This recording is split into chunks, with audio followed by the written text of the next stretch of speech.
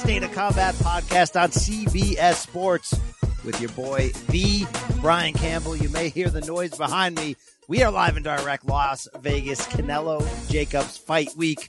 Biggest fight of the year, middleweight unification. Canelo Alvarez bringing 2 world titles and that lineal crown to T-Mobile Arena on Saturday to face IBF title holder Daniel Jacobs. I know the odds are favoring Canelo, but look, folks, you already know this is a 50-50 fight, a close one on paper. Can't wait to see how it plays out. Of course, you can listen to our full preview on our boxing podcast from earlier this week. This, though, is bonus, and it's live and direct. It's interview time.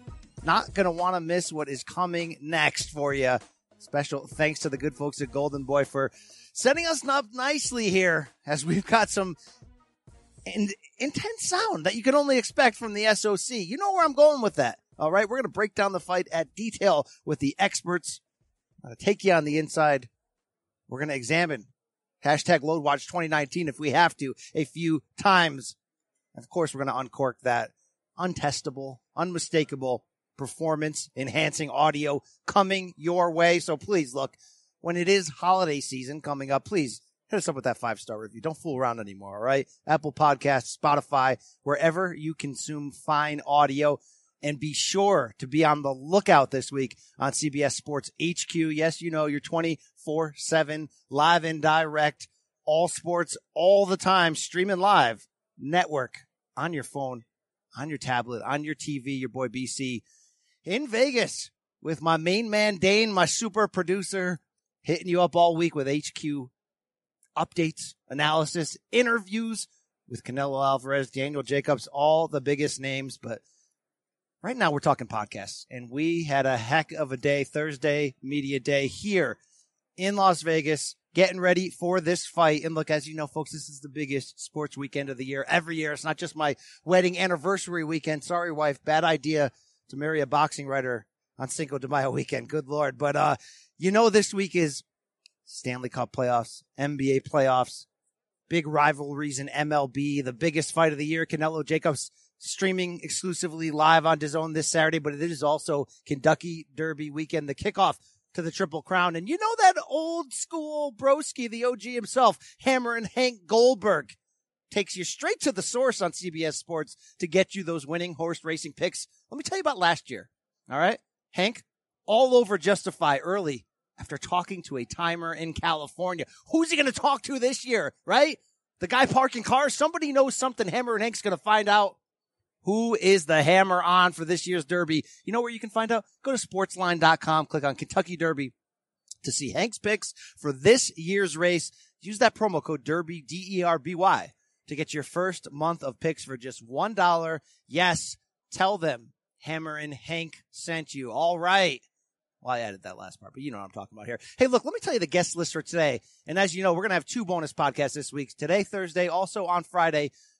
Big time names, breaking down the fight, taking you in the inside. Who do we have today?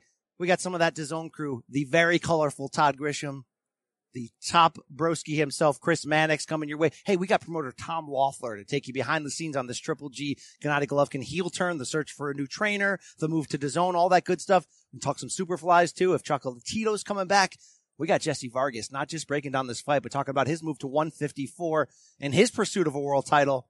And maybe Jaime Munguia. Wow, you're going to want to hear him talk about that. Sergio Mora stopping by, the contender hero, former world champion. Going to really, you know, share his experience inside the ring with Daniel Jacobs. Tell us what needs to go down for the miracle man to complete this greatest story ever told, as Eddie Hearn calls it. We're also going to be chatting with my guy, your guy, the Rye guy, King Rye, Ryan Garcia. You're not going to want to miss this, folks. You know the ridiculousness of boxing, as Dwyer would say on this show. We're going to talk DMs with Rye guy. We're going to talk fatherhood at age 20. We're going to talk about everyone who's calling him out. You're going to want to listen for that. You know what else you're going to want to listen to? The main event of today's podcast. And that's my 2 favorite fighters of all time. You have to deal with my fanboyism, okay? It is what it is. Oscar De La Hoya, promoter of Golden Boy, of course, and Sugar Ray Leonard, the legend. He'll be on the call for DAZN, but he's also, you know, he's gonna take us back, all right? We're gonna talk about great fights of old. We're gonna talk about his mindset coming into the marvelous Marvin Hagler middleweight title bout. We're gonna talk about them hands of stone from Roberto Duran. We're gonna talk about his secret, along with Todd Grisham's, by the way, of fighting back the age curve. You're going to want to hear that. You want to hear Oscar talking about the judging and all that. And you're going to want to stick with this podcast all week. Stick with CBSSports.com/HQ all week for all the good stuff coming your way. So here's what we're going to do. We're going to take a pause for the cause to hear from our friends and sponsors. But on the other end, you're going to get all that sound from your boy BC in Las Vegas. Enjoy. All right, and we are live as promised on radio/podcast row. It is Canelo Jacobs weekend in Las Vegas, and I have to this day the best podcast guest in America in front of me. Wow. To this day. I will not vouch for the cleanliness of his bloodstream, though, but he's DAZN's own Todd Grisham sitting across from me, a veteran. By the way, let me put you over, Todd. Okay, please. Let's be really honest. That's why I'm here. How many people in the world at the highest level have called boxing, MMA, pro wrestling, and kickboxing? It's you and Mauro Ranallo, bro. That's it. I think me and him should have like a cage match just to settle it once and for all. I'm definitely down with that. Mamma mia, indeed. We're talking about rarefied air. Congratulations on all your broadcasting success, but I don't care about that. I care about your body. It's a wonderland right now, Todd. Tell us what type of PEDs you are taking. Well, me and Jarrell Miller sat down and we came up with a game plan, all right? And it's worked out better for me than for him. You know, everyone here thinks I'm on steroids, and I'm not on steroids. I stopped yesterday before I came in town. No, basically it's the diet, man. I only eat meat and vegetables almost all the time. No carbs. I'm a no carb. I haven't had a carb since like 1997. A lot of salads being tossed is what you're saying. No, I'm not saying that at all. Okay. It was there. I reached for it. Well, the first thing I do is make them toss my salad. All right, let's get that. Let me ask you. This is all a right, serious you question. lead the interview. Go ahead. You've been going off on a lot of people are saying, hey, he shot his wad on the airline. Well, it is #LoadWatch as a movement. But here, I've gone more with and there's the money shot. Is that okay? Oh, I kind of like that. That is a new thing because, as you know, LoadWatch is taking off. It used to be like once in a while accidental. Oh my God, did you hear that announcer? He's like, because it's an old boxing term. Look at this guy. He's going for the knockout. He may have shot his load, you know? Now, subconsciously, it's taking over boxing. I haven't seen you drop one yet. I haven't. I purposely not. I've been next to Mario Lopez when he did it. Well, I have proof that Mario Lopez did do that, what you're talking about here. Come on, Campbell. Quicker on the board, please. He may have shot his wad. Still, those hands are heavy. You sat next to Sergio Mora. He might have shot his load a little bit. Is there a difference between wad and load? Well, how about this? Maybe he blew his wad early. I don't know what we're doing here, Todd, all right? #don't get fired. But it's a movement that... There's so many variables to play. You know, we've had many a broadcaster, professional ones, not jabrones like you and me, like Steve Farhood, and we've been like, Steve, like, what's going on? It's taking over. And no one notices they say these things. No. Even Paulie Malignaggi said he wouldn't go that far. Wow. He'd go that far outside the ring. Oh, man. Outside the well, would he go that far with his side piece? That's let me tell you this. Athletes sleep with a lot of women. It's 2013. It's 2013. Athletes sleep with a lot of women. Paulie said it. All right. You know. I got more girls than Adrian Broner's got hairs on his head. All right, Paulie. All right. Todd, let's get down to real business, okay? Canelo Jacobs in a second. But congratulations. You've turned 40. I'm 43, for God's sakes. Lord. This podcast is 3 years too late. And you're friggin' ripped. So it's the diet? That's it? You're telling me if I give up carbs, I can look like TG? Let me put it to you this way. Andre Rozier, who's the trainer for Daniel Jacobs, basically went keto, I think, and in less than a month, he's lost 38 pounds. Now, what is keto? Can you break that down? Basically, to sum it up, no carbs, basically. You eat a lot of avocado. You can eat mayonnaise right out of the jar. That's from the Chris Algieri playbook. Which you avocado. do already, I'm sure. Yes. And you just don't eat bread, no pasta, no sugar. So I can eat the damn meat. I just can't have the bread, is what you're saying. Let me put it this way. If me and you go to a buffet here at Las Vegas, Yes. which I would never ask you to eat with me, but if we ever did go to a that buffet Brazilian together, place. What's the place you go Fogo de Chao. Yeah. Listen to me. You can get a steak with cheese on it, with bacon on top of that, sausage on top of that, and pour white gravy on top of it and eat it, and I would say that's a healthy lunch. Wow, he may have shot his wad. I don't think white gravy is a part of this diet, though, all right? No, it is. All right. It is. Sausage gravy, I believe, has 0, maybe 3 carbs. You know what Triple G eats? I eat steak every day. Every day he eats steak. Every day. Brian, all right? did you just say you can eat the meat? Yeah. We've accidentally said gross things on this pod. We've established. Is this a that, boxing right? podcast? No, What it's is more this? of a lifestyle podcast. It's about, it's about. But hey, Now here's the thing.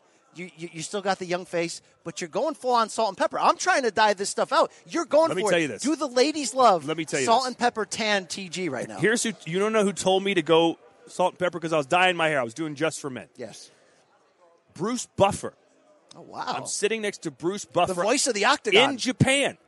And he says to me, you got to go gray. He said, keep it short on the sides. He goes, women love it. And I'm thinking, sure, older women love it. Yeah. The women in I your bet you got age group- cougars calling But you I'm night and telling day, you, Bruce. the day I did it, from then on out, I've I've never regretted it once because it is a hot commodity. I'm telling you, if you go full gray, you might be committing adultery soon. Wow. I'd like to commit adultery in my own house one day. All right. You know what happens in marriage. Wow. All right, here. Did they shut us down yet? Did the FCC jump in? All right. I want to ask you this. Ask me this? Yeah. You know, a hero of our soundboard on this show is the great Teddy Atlas. And you've worked next to the voice of ESPN boxing for years, Todd, and you're Yes. back in the days. Do you have a good story? Do you have something? Because we love Teddy Atlas on this show. He might not care about you, though. You think I care about what the freak that guy that acted that way? No, he doesn't care. But can you give us something? Gosh. You got to give me these. You got to give me a heads up ahead of time. I mean, Well, you you, know, want a it's- Vince McMahon story? I could shoot him out. You want a Jonathan Coachman story? I got one. Chris Jericho, anything like You that. got to have the chamber ready and loaded, okay? What, the chamber ready? Nah, and look, I'm loaded. trying Okay. to keep it PG. all right? Okay. The good thing about Teddy is you start the round and you say, hey, round 2 here between Campbell and Grisham. And the only thing you have to say after that is, that was round 2. We'll see you in a minute. Yes. Teddy carries the whole round. He If is you a wanted to. one-question interview. You just Yes. ask the first question and he goes. But you got to love his honesty. That's my favorite thing. He asks himself questions in the interview. So one time, asked- here's yeah. a story. It won't be that entertaining, as most of my stories are. But he sent me a last second. His daughter was getting married, right? Or maybe it was his son. I can't remember which. But His daughter's a lawyer. She's kind of hot, you know. I'll give him that. pump your brakes. We're talking about Teddy Atlas here, kid. Some Staten he Island pulled a hitman, gun you know. and put it to Mike Tyson's I- forehead. He don't think he'll do it to your we'll edit overweight that part out after. overweight Go ahead. shirt from 1984 wearing. This is fine Turkish linen. Come on. We got to post a picture of this on your Twitter just so people can see this. I take chances stylistically, all right? I do things that most podcasters won't do. I do stuff that people don't do. I'm telling you. Okay. So anyway, people are talking about the wedding, and it's like a week before the wedding, and he hasn't invited me. So I think he got a guilt trip, right? So he sends me like an RSVP thing literally like a couple days before the wedding. So I think this is a courtesy invite. I'm not going. So the wedding happens, blah, blah, blah, blah, blah. Hey, Teddy, how was the wedding? He goes, well, you didn't show up. And I'm like, oh, well. And he goes, and you didn't even RSVP. And I you didn't even send a gift. And I said, well, that's because he goes, and then he starts to explain to me what RSVP means. He's like, it's a French word, and basically what it means is you send it in so we know how many people are going to show up. So then we can plan on the food, and you didn't even send that, so we didn't. And it just completely undresses me about not going to his. And you tried to interrupt wedding. him, and he was like, Stop that crap. Stop it. Yes. Stop it. Absolutely. All He doesn't right. have time for the noise. he doesn't. He is a sweet man, though. He has Great. his moments, right? Yes. I love you. I make you a better. All right, enough nonsense on this pod. But We're here. I've been to his charity dinner. He has me on the dais. One of the greatest human beings alive. Love him. Love him on and this he should show. be dead. His book. I'll put his book over Oh, one more my time. gosh. His book's incredible. I mean, he should walked, be dead. He knocked on Donnie Lalonde's door, He ready wanted to kill him. shoot him. He ready- was good. He said, basically admitting to premeditated murder. But it never Amazing. happened. Amazing. Yes. All right. I'm fired. Murder gets me fired up. All right. Attempted, All right. premeditated. Yes. All right. Canelo Jacobs is one hell of a fight. I think it's the best in 2019 that we've seen so far on paper. Here's the weird thing, though. You ask any expert around here, Todd, they're saying 50-50 fight. Vegas thinks they know something, giving Canelo as a comfortable favorite here. I'm not going to ask your prediction. You're working on the broadcast. How close do you think this fight's going to be, though? Well, I've made a few bets in my day, including going big on the Toronto Raptors tonight because of Chris Mannix's suggestion.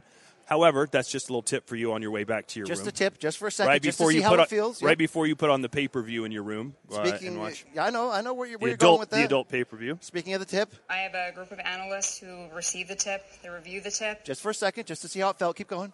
Side note, let me tell you a story. The slogan for this fight is Mano y Mano, right? Yeah. Max Bretos. You know Max Bretos? Oh, love Max Bretos. Max Bretos worked with me at WWE for a cup of coffee, like 6 months, right? And then Vince in fired this, his We're in ass. this hotel, and this is before you could get adult videos on your phone willingly, right? So I I'm in don't know anything Max's about room. that, though. Max had to run downstairs or whatever, so I order a man-on-man porn on his pay-per-view box in his room and turn the TV off, right?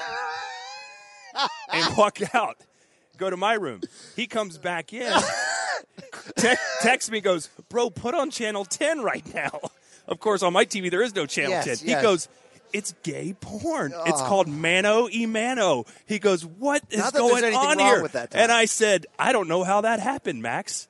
So he thought I was there for a USAC I don't know how long. Wow. I don't know how long he watched it, but anytime I see him, I'm like, hey man, Mano y Mano's on TV tonight, Channel 10. Wow. Hashtag don't get back fired. to Daniel Jacobs. Back to all right. Back to Jacobs and Canelo Alvarez. Yes.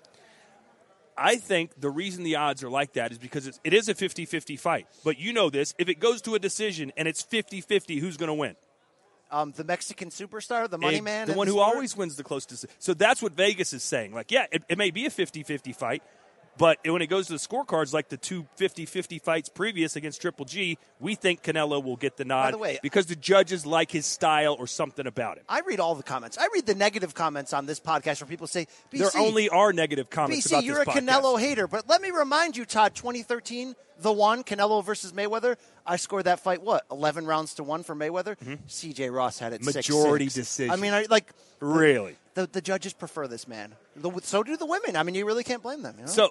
So that's my explanation. Do I think Daniel Jacobs, between me and you scoring the fight, will win the fight? I think he very well could. But if it comes to those three judges sitting ringside and it's razor close, I think Canelo gets the decision. So I think Jacobs needs a KO. Wow. All right, what about this? Sometimes in sports, you have happy endings. I'm not talking about Girl Collection and Floyd Mayweather, all right? What I'm saying is sometimes things get carried to completion. You remember Tim Tebow leading the Broncos to a playoff win when it shouldn't have happened. You remember Linsanity, right? Dropping bombs on Kobe. You remember Tyson Fury getting up in the 12th round against Deontay Wilder when he had no business doing so. Correct.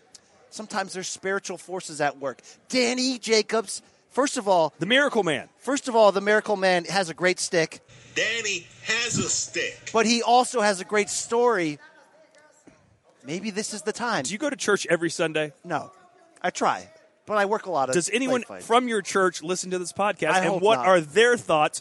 For instance, your spiritual advisor, your preacher, your pastor, what does he think of this podcast? It's very entertaining. He enjoys the sexual innuendo? Well, really, we put our hands on something that's a trend in the sport. All right? Okay. All right? That's really what we're doing there. You got very serious and defensive all of a sudden. All right. My point here is... But keep going, yes. About the stick. Maybe maybe it goes to completion. All right? Maybe this is just Danny's night. Maybe Danny Jacobs is the boy, as Eddie Hearn once told us. Danny Jacobs, you're the boy. Like, you put it on him. Maybe this is just his time where we can predict all we want. The judges will probably screw Jacobs, but he'll probably be in the fight. Maybe it's just his time. It happens in sports time. Let me ask you this. I know you're a very religious person. Do you think God intervenes in these situations? I think he could and does when he wants to. Tyson versus Holyfield. I remember Holyfield. I lived in Atlanta. The greatest fight I ever saw because when my dad was alive, he never spent money on pay-per-views, but he's like, you know what? We're going to get Holyfield. Tyson won. I have a similar dad story, yes. I remember Tyson saying to Holyfield, basically, Allah was going to let him win this fight. And Holyfield said, listen, before that comment, he would beat me. But I'm telling you right now, once you make it your God versus my God, there's no way he can win. Do you believe that if Daniel Jacobs is blessed by God more than Canelo, he wins this fight? I don't believe it's like if you pray more before our fight, you're going to beat me. Right. But I believe that sometimes in sports, you can't describe it any other way. Mary Lou Retton with the perfect 10. How did she do it? You can't describe it. You know what I mean, Todd? All right. Enough of that. DAZN, man. This is a close up for DAZN. This is a big one. This is the moment. The streaming app that was supposed to kill pay-per-view. Well, this is their first real pay-per-view that they're going to kill. Are they going to kill it? We'll see. But how much pressure is on Canelo in your eyes as the face of the app, along with AJ? I think it's a lot. He put it on his shoulders. You know, when he got signed, we'd ask him about it, and basically he said, "I'm a winner. Anything I go into, I want to dominate. I want to be the best at it." So if he signs with DAZN for this massive money, and DAZN gets crushed, can't sell subscriptions, that's a reflection on Canelo. You got AJ, who's a star in England. You got Triple G, who's, but the face of the zone, no doubt about it, is Canelo Alvarez. A lot of pressure on that man. That's why I give him credit because, okay, he played diva for a while. For 2 years, he waited Gennady out. Outside of that, he's always fighted the guys that we wanted him to as fans, even when his promoters were like, not yet, not yet. Even this one. He could have fought a David Lemieux right now. He could have fought, Of course, and no one really would. Well, David Lemieux, who knows if he makes it? I mean, maybe John Skipper would have called back and said, "Really, Canelo, can we do a little bit better than that?" But it's so frustrating. The heavyweight division right now is just so frustrating that it's just like, really, come on, just fight each other. I'm with you. People are so scared of a loss, and that's the good thing about UFC's matchmaking. They're like, you're fighting this other top guy. Here we go. Let's do it. That's Sugar Ray Leonard, Tommy Hearns, those days, they boom. You lose, so what? You fight the next killer, and you beat him. Can you believe, though, with all this talk about judging, that Adelaide Bird was on the ballot for this fight? Can you believe that? Yes. That woman judge who had it even, please. Please, right? Right. All right. I'm not trying to get you in trouble. I'm really not. The adolescent bird. Well, Bird. thankfully, All right. no one listens to this podcast, This or I could be podcast fired is tomorrow. going places, all right? One day it'll get there and we'll all be fired. But What time will this be posted? Because tonight, which is Thursday, I'm doing a Golden Boy show over at the Hard Rock You're calling Casino. that. I'm calling that. People should watch that where? Watch that on Facebook Live. So we Golden have Boy. had a lot of discussions on this show about you on Facebook Live with Golden Boy, with AC Slater. No AC Slater tonight. It's Todd Grisham and Bernard Hopkins. Not sure if you're familiar with them. But you have given us memorable moments on this podcast. Have I? I know. Watch it. What are you in your DM? No, I'm getting a fight card for tonight Oh, okay. because I'm a salesman. I didn't know if you were trying to DM main Ryan event Garcia shirtless pics. I didn't know where you were going with that. But Yamaguchi Falcao and Christopher Pearson in the main event. It's a rematch from the World Series of Boxing days, wow. which weren't really pro, weren't quite amateur. Lomachenko was part of that. Right. But you called our hero on this podcast, the great Nico Macias, the Rooster. Here come a Here's what people don't know about you, Todd, is you are the front man in a 90s cover band. Todd and the Apologies. Is there a future for this band? It's folded. The band fell apart. All right. On the stage, like the VH1 shows, on the stage things couldn't be going better, but off the stage they were falling apart. Yes, one guy. VH1 presents. One guy knocked up a chick. The other guy, Our drummer, had a drug problem. There he you was go, he was there you addicted go. to Flintstones. What was vitamins. your favorite song to sing, though, right there? Far Behind by Candlebox.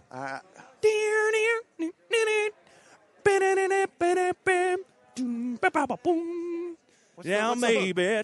Oh, yeah. Couldn't be. Didn't mean Hey, to but treat you you all left so me for bad. the iron. Baby. All right, Yeah. back to Nico. So, The question now is how many beers will Nico and his brothers and his father and maybe his sister have tonight in celebration? this guy's a folk hero. Yes. He's a weirdo. He walks into oncoming traffic in the middle of the ring, puts his head down, and just says, "We're going to bang." I mean, I know that's how he was raised. Him and his brother used to bang it out all the time. Now, But I know he's coming off a 2-fight losing streak. He's hurt. Have you seen what these hashtags that he's putting out there? No, I BFJ, bang for Jesus. wow. He bangs. All right, here's the deal. Is that a new bracelet we're going to have to start I wearing? think so. WWJD and BFJ? I don't want to say what's his future. Who knows? But he's fun. Can we get this guy on TV again? I mean, this guy's fun. He's What fun. were your interactions with this man? Sometimes you're heroes. It's best that you don't really engage with them because you have this. You have this picture of him, right? Yes. You have this picture of like Bang for Jesus. You don't want Nico Macias to be of course you want to be a Christian, but at the same time you want him to like meet you at the Western bar down the street, yes. and you want to do tequila shots and Jack Daniels. Yes. I'm with you on that. Just like Shane McMahon and The Undertaker one time we were at a bar, they would take shots of Jack, but they wouldn't just take them. They would all do them in their mouth, and then they would gargle for like 10 seconds. Oh, it's a great story. Come on, keep going. Which the normal human would eventually vomit. Yes, but they or would die, gargle yes. and then swallow. Like that was like the more man type of way We've to covered drink the all shots. the bases in this show. Wow. All right. Well, one time Rafe and I, my co-host, were driving in California. It's freak snowstorm on the I-5 in the mountains. We had to reroute through Tehachapi, the home of the damn Rooster. It's a weird Did place. you stop in? It was snowing? No, we didn't. You could lead a prayer group at his house. That's what you should. That's the next podcast. You and Nico, Prayer Group, Southern California, Banging for Jesus. Oh, God. All right. To close here, Todd, and you've been great. I mean, I could go Broadway with you right here, but I'm sure that people want you, women want you. There's something going on. But Todd, this Saturday in DAZN, right? DAZN. On DAZN. I like to say in DAZN. Well, right now you're in DAZN. You're in the zone. All right. I can see it in your face. I think it's a 9 p.m. Eastern. People can stream this fight, $19.99 for a month. You can pay. Here's what people are like. I don't know the exact numbers, but what did the second Triple G fight sell on pay-per-view? Over $1 million, close to $1 million? 1.1, I believe. So that was what, 89? So for $20, they've got to do $1 million, right? $20, but and you're getting the whole month's worth of stuff. But I'm talking about for just this fight alone, $20. It makes no sense. I said yesterday I hosted the press conference. Yawn. Anyway, I do these things all the time. Can we get in line with UFC where Dana comes out and just says, all right, who's got a question? And then it's like all these ish stirs in the crowd. I'm telling you, I was like, and now the head of food and beverage at T-Mobile wants to make a few comments. He had a great perm, though. He had a great perm, yeah. But anyway, yes, those things they're out of control. But anyway, I tried to make it a little lively. What was I talking about? Completely lost my train of thought. DAZN, $20 a month. Paper. So yes. Basically, I was actually saying, I'm like, how's DAZN going to make money on $20 a month? It's insane. But they figured out a plan. They said, listen, $20 a month, we'll give you elite-level fights. You mean, if AJ fights Wilder on DAZN for $20? That's ludicrous. But they're confident they can get it done, and it all starts Saturday night. So I'm excited about it, man. You can stream it on your preferred device, your TV, your phone, your PC. It's too good to be true. They can't make money at these prices. Where will you be Saturday night? Will you be on I'll be calling the undercard. You and Sergio Mora. Sergio Mora, absolutely. I'm going to tell you this, okay? Saddam Ali back in action. You remember him? He beat Pablo Miguel Cesar Cotto. Cano back in action. Yeah. You guys, you and Sergio, are on the rise. You're becoming a top 2 or 3 team in boxing. Who's your favorite? Who's number one? I do. Look, you either love Moro or you don't. I love Moro. So I think Moro, Paulie, and Al on Showtime are still number one right now. But we weren't kidding when we said you and AC Slater were doing something special, and I think you and Sergio a little more serious than Slater, but right. I think it's a great team. I think it might be the second best in all of boxing right now. Wow. Thank you, buddy. To the point where I don't know where your bosses are, but if they were here right now, I'd say, hey, I love the legend Sugar Ray. Hey, Brian Kenny's a great guy, but he can host the studio. Let's get TG ringside for the big one. I need you as my agent. I'm available. I'd love it. All right. Hey, BFJ for you in your personal life, okay? Yes. All right. And, Kate, congrats on all your success. You don't like to talk about it, but what? 4 years ago, you were working in the basement of ESPN, yes, right? That's true. And I would come down there, and you'd bitch and moan to me. I'm just not getting I was the break. not making enough to support a family. I said, bro, listen to me right now. You're good. It's going to come. Just be a little patient. Let me help you out. I'll send some emails for you. Right? Gave me some old suits because I was wearing like gave thrift you. store I stuff. clothed you. I bathed you at times. You imagined what I would look like in Turkish I came to your house and watched boxing on my tiny TV. Yes. On your tiny TV, and look at you now. You're on Showtime. You're on Fox. Wow. You're on. What else are you on? Keep coming. What else are you on? Showtime, Fox. You got your own podcast. CBS Sports. MMA Fighting's MMA you're Hour. Everywhere. I'm sorry, the MMA B. Also, I used to be in DAZN. They don't call me anymore, though. All right. Well, I mean, for good reason. You're not that great at doing that. But podcasting, also not great. But still, you got a little bit of a following. You got your little board here that you hit the buttons and make the funny noises. Make the little funnies, yes. Give me what's your go-to if you need a quick laugh? What's your best one? I mean, we hit that one a lot. The zipper opens, right? Okay. You know what I mean? Remember Mayorga in the Vernon Forrest fight, the first one, yes, his corner? When he smoked his... that black guy, he hits hard. He's banging for Jesus. Yep. Come on, let me put some water on your ball. We got some great ones, all right? Oh, cojones. I got 16 pages of sound here, all right? I love the fact you're so quick. I mean, I could go on for days. But it was great talking to you. I got to close with one more thing. Okay. I saw a very handsome man this week in Las Vegas, all right? Chris Algieri, Oh. the Avocado King. King, the Fighter's Kitchen, his cookbook's coming out. Have you hung with the guy yet? In Malaysia. We called Manny Pacquiao's fight against Lucas Matisse in Malaysia. We were there all week. What kind of slaying happens? Long pause. Long pause. Long pause. No slaying happened. No slaying. There was. I didn't ask. Let's put it to you that way. All right, but he's You go into the haunted house, you come out the other end. Did you have fun? Yeah. I don't say what happened in there. He's a handsome, outgoing gentleman. Yes. All right. And the thing is, he's got a feminine side.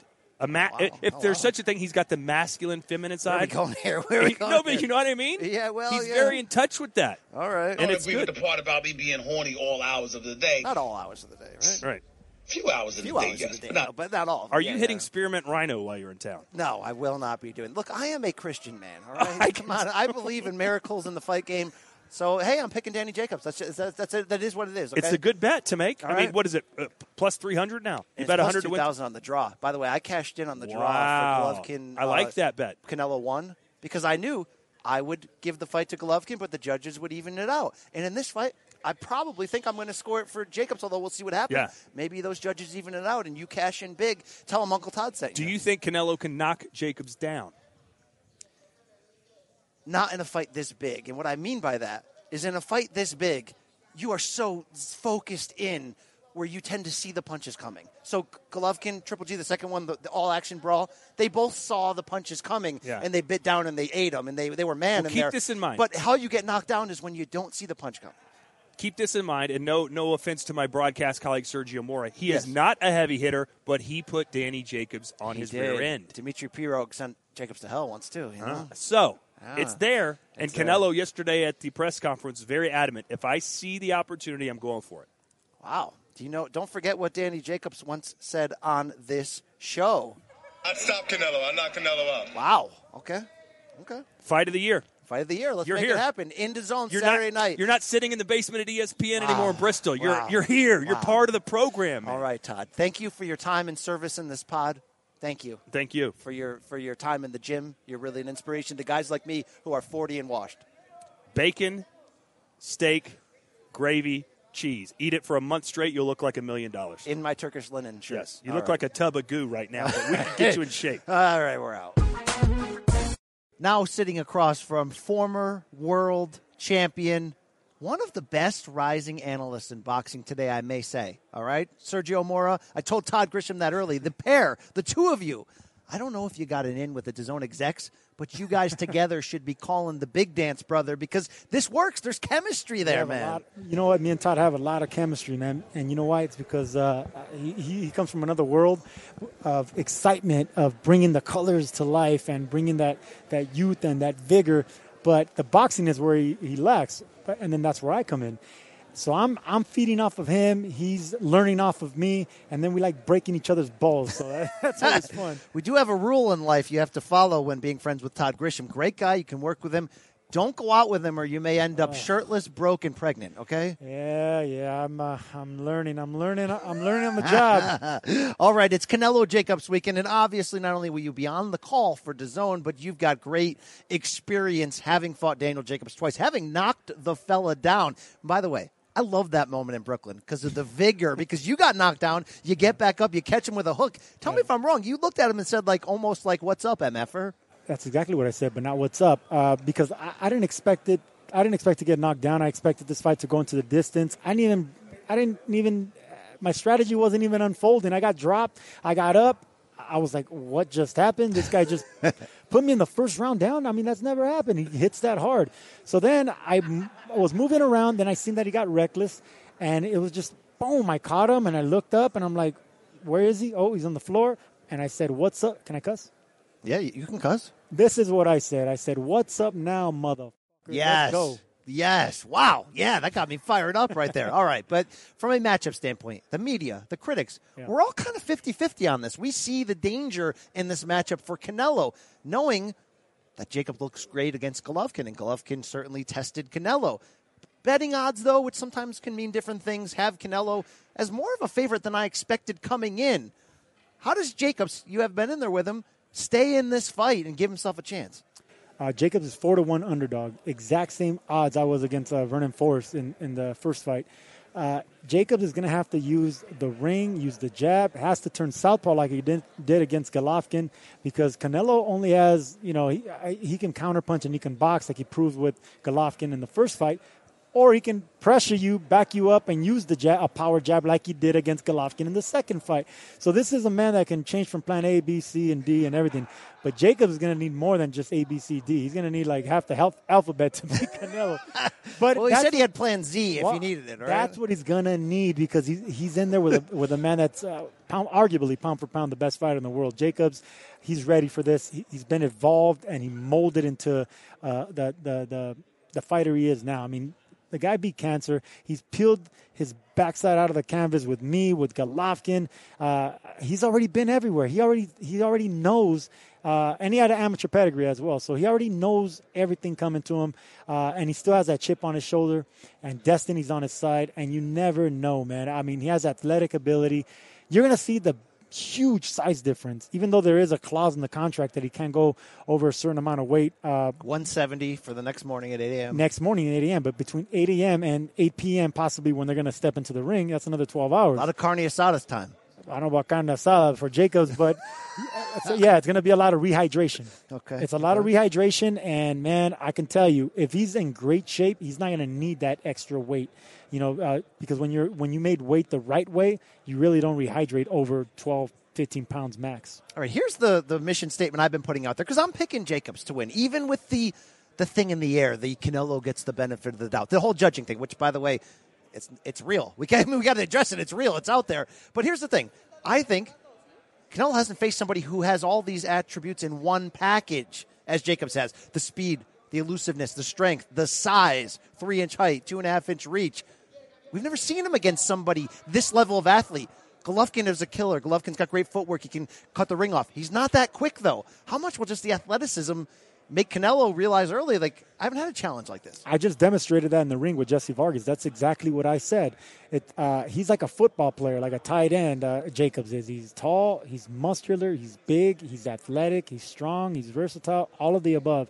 Canelo, he has his attributes, but they're not as, like, if you go down the list of height, reach, size, Jacobs is probably going to have better grades than Canelo, but what Canelo does, he does great, and what Jacobs does, he does good. So just the experience factor, the explosiveness, he's going to have to really, really be on his toes, get Canelo's respect. He can't just box and stay behind the jab. He's going to have to fight. Just like Golovkin's respect. Golovkin would have just went after him and put him against the ropes and do what he always does and just demolish people.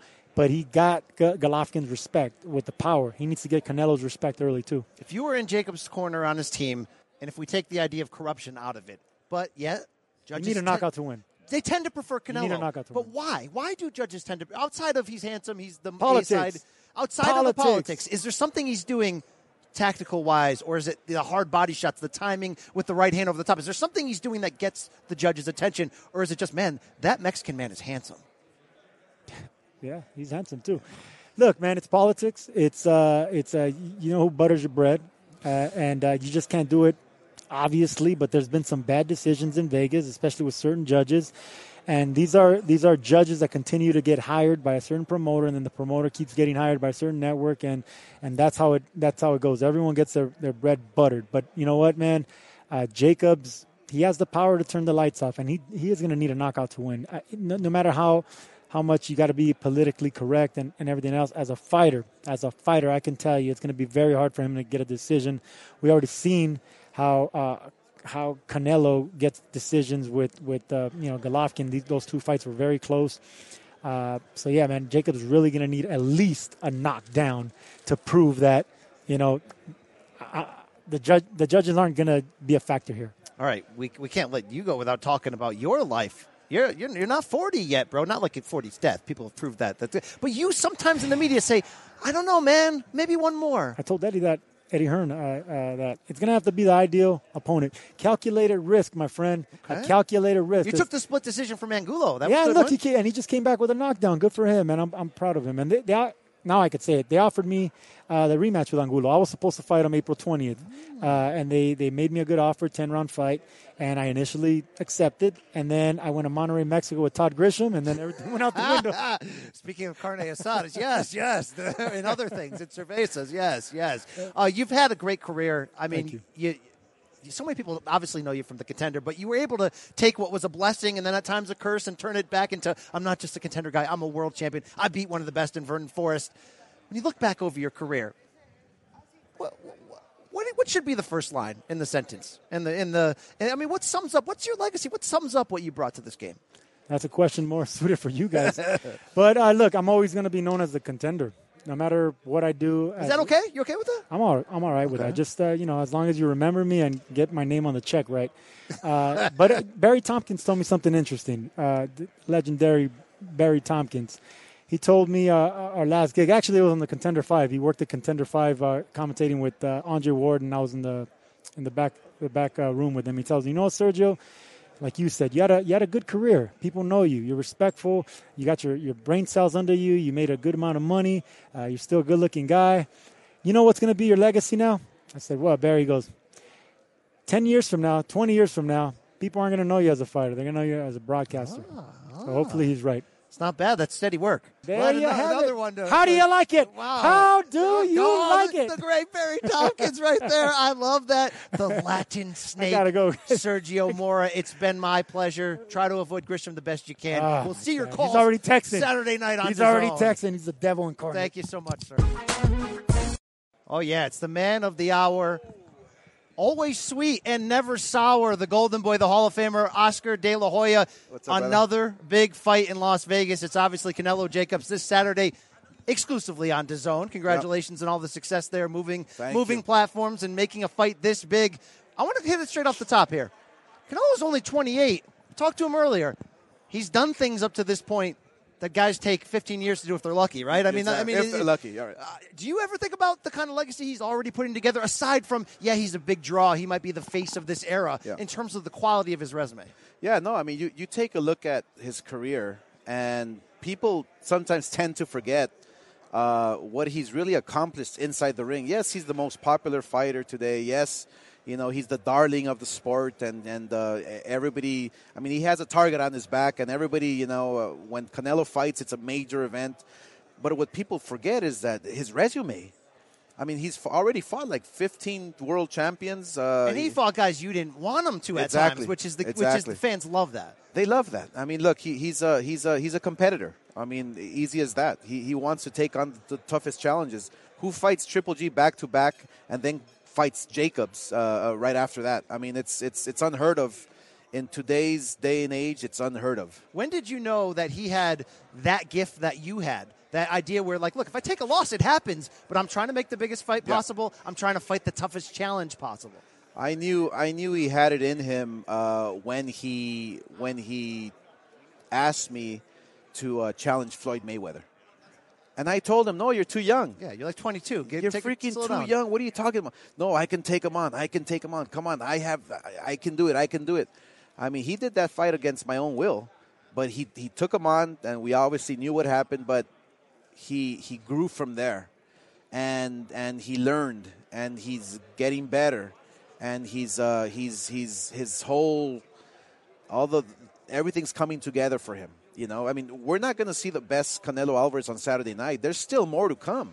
That's scary. That's scary. I mean, I look at him in the gym these past few weeks, and he's looking like a beast. It's incredible. His footwork, his speed, Oscar, what's scary is you've heard the interviews in the past few months. I know we're talking about Jacobs. We're getting ready. No one's looking past anything. Right. But he's like, I'd go to 175. I'd fight Sergey Kovalev. And we're like, wait, what? You're not even a big middleweight. Is that legit? Does he really want to do that? Well, what people don't realize sometimes is that I don't think he's the smaller guy.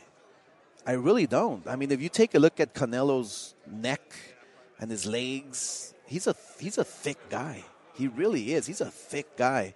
I think Canelo is the bigger guy. You're going to be very surprised when you see Jacobs and Canelo on Saturday night. You're going to be very surprised on how thick Canelo is, how big he is. Jacobs has been banking on his size and his strength. Saturday night's going to be a whole different story. We'll see, but yeah, Canelo is very ambitious. He wants to go up to 175. That's crazy. That's crazy. It is crazy, but it's not impossible.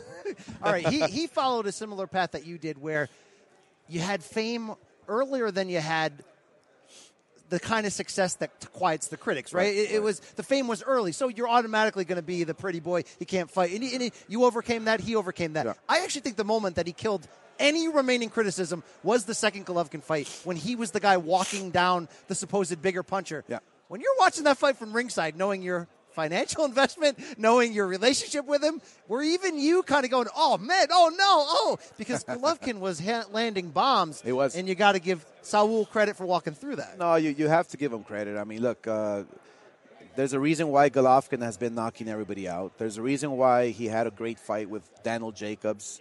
There's a reason why he's world champion and he's loved by many, by millions. But you have to give Canelo credit. You have to give Canelo credit the way he walked him down and pushed him back. Kind of like, he pushed the bully back. Did you have the confidence he could take that power? I did. I just the fact that I've seen Canelo in the gym and then what he can do. I see that confidence in his look, in his eyes. I can see that demeanor. It's. I haven't seen that in a long time. I mean, look, I can honestly tell you, Canelo has that mentality of a marvelous Marvin Hagler. He really does. It's like he just doesn't care. He'll fight anybody. You can see the mental strength. It is different. It is different. Yeah. How would you fight him in your prime? Do you ever put on the gloves and spar with him for fun? How would you attack him in your prime? I would. Let's say we're talking about prime 154 Oscar, at 154? Right? When they robbed you against Shane in the rematch, all right? I would. I mean, my jab was always my key. I would pop the triple, quadruple jab, and combinations, and stay on my toes. I always like staying on my toes because it confused my opponent. I was right in front of him. I was right in front of him, but I would always stay in front of my opponent on my toes, throwing my combinations, but just stay there. And then he'd be coming back to the body. I hope you're ready for that. He's going to the body. Oh, he'll probably knock me out to the body. What a beauty. Hashtag if body. Hopkins did it, why not Canelo? All right, one of the big narratives of this fight is the judging. It's been beaten ad nauseum. Jacobs talking about it. Eddie Hearn talking about it. What's from your side, the Golden Boy, Canelo side? I don't know. How do you justify the fact that he has gotten the benefit of the doubt in every close fight? And by the way, you did for a while until they screwed you against Trinidad, and that's the odds-on truth. Look, I have 6 losses in my career for a reason. I mean, and a lot of them were close, and they didn't go my way. Look, we're not worried about any judges. We're not worried about what the commission is capable of. That's their job. That's what they have to take care of. I mean, it worries me that Jacobs and Eddie Hearn are just focusing on the judging. You better focus on the fight. You better focus on what's going to take place Saturday night. Don't focus on, whether you're going to get the fight by decision or they're going to give it to Canelo or no. The judges are the commission in Nevada is the most competent commission in the nation. Let them do their job. We have no say whatsoever on how they're going to score the fight. That's their job. That's what they take care of. Take care of your fight inside the ring. Don't worry about, getting a point in this round or this. No, do your job. Take care of business. Go out there and try to knock them out. We had your super prospect, Ryan Garcia, here a few minutes ago. We brought up the fun scenario that I always bring up to you. If you, David Lemieux, Canelo, and Ryan Garcia are in the club and there's one beautiful lady, who's dancing with her? Ryan says, look, Oscar thinks he's the OG. I respect that, but he's not getting her. Wake up, Oscar. You're not getting her, all right? So I'm just relaying it to you, okay? A little Golden Boy and Golden Boy action. I have the experience. Yeah, take that, Ryan guy. All right. I know you respect Daniel Jacobs' story. You used to promote him here. Mm-hmm. I want the story to have a happy ending for Danny the person. Are you torn? Not that you're cheering for Canelo, you promote Canelo, but Danny the person. You got to love what he's done up to this point. I love Danny. Look, I remember taking Danny to his very first world title fight. Remember, he got knocked out by Pirog with that over right hand. Las Vegas, right? In Las Vegas. I remember taking Daniel Jacobs down to the USO tour in Afghanistan, and we went to Basra, and we got ID'd in Iraq. Wow. And I remember him waking up at 5 a.m. to go run and do his shadow boxing, and so he's a very disciplined guy. I love the guy. One thing about Daniel Jacobs is that overcoming cancer, and then the doctor's telling you can't fight yet box. You may not walk, yeah. And you can't walk. And here he is in the biggest fight of his career against Canelo Alvarez. I mean, that's what scares me. That's what his heart scares me. His mental strength scares me. So, and I've told Canelo, look, when you hit Jacobs and he's still there standing in front of you, you better be prepared with plan A, B, C, and D. You know what I'm saying? Because that's who Jacobs is. All right, Oscar, in closing, it's been great talking to you. Obviously, Canelo Jacobs this Saturday in DAZN, exclusively streaming 9 p.m. Eastern. I always close with a fanboy question. Big fan of the Golden Boy throughout the years. We usually talk about the size of your balls against my man Ike Quartey in round 12. Not going to go there this time. Let's talk the Mayorga fight. Did he get you more angry than anybody else on the build-up to the fight? Like, how legitimately mad? Were you trying to sell the fight by yelling, or did he actually cross over that line? No, he crossed it. He talked about my kids and my wife at that time. And, boy, ooh, don't talk about my kids. Oh, because it's over. It is over. I was on a mission. I was determined to just take him out. I thought he caught you early in that first round. No, he did. But check this out. In the first round, I drop him with a left hook. Boom. Right? Drop him with a left hook, and I can take him out. I go back to my corner, and Floyd Mayweather Sr. grabs me, throws me against on the stool. Let me guess, he said, "Hey, man," and he tells me, "Man, what's your problem? What's your problem? Why do you knock this out? Why do you knock him out?" And I'm thinking in my head, I'm thinking in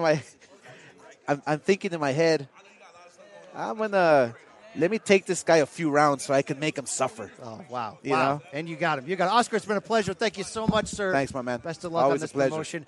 And as one legend leaves another one, you talk about a guy who's fighting the age curve, the ageless wonder, Sugar Ray Leonard, the legend.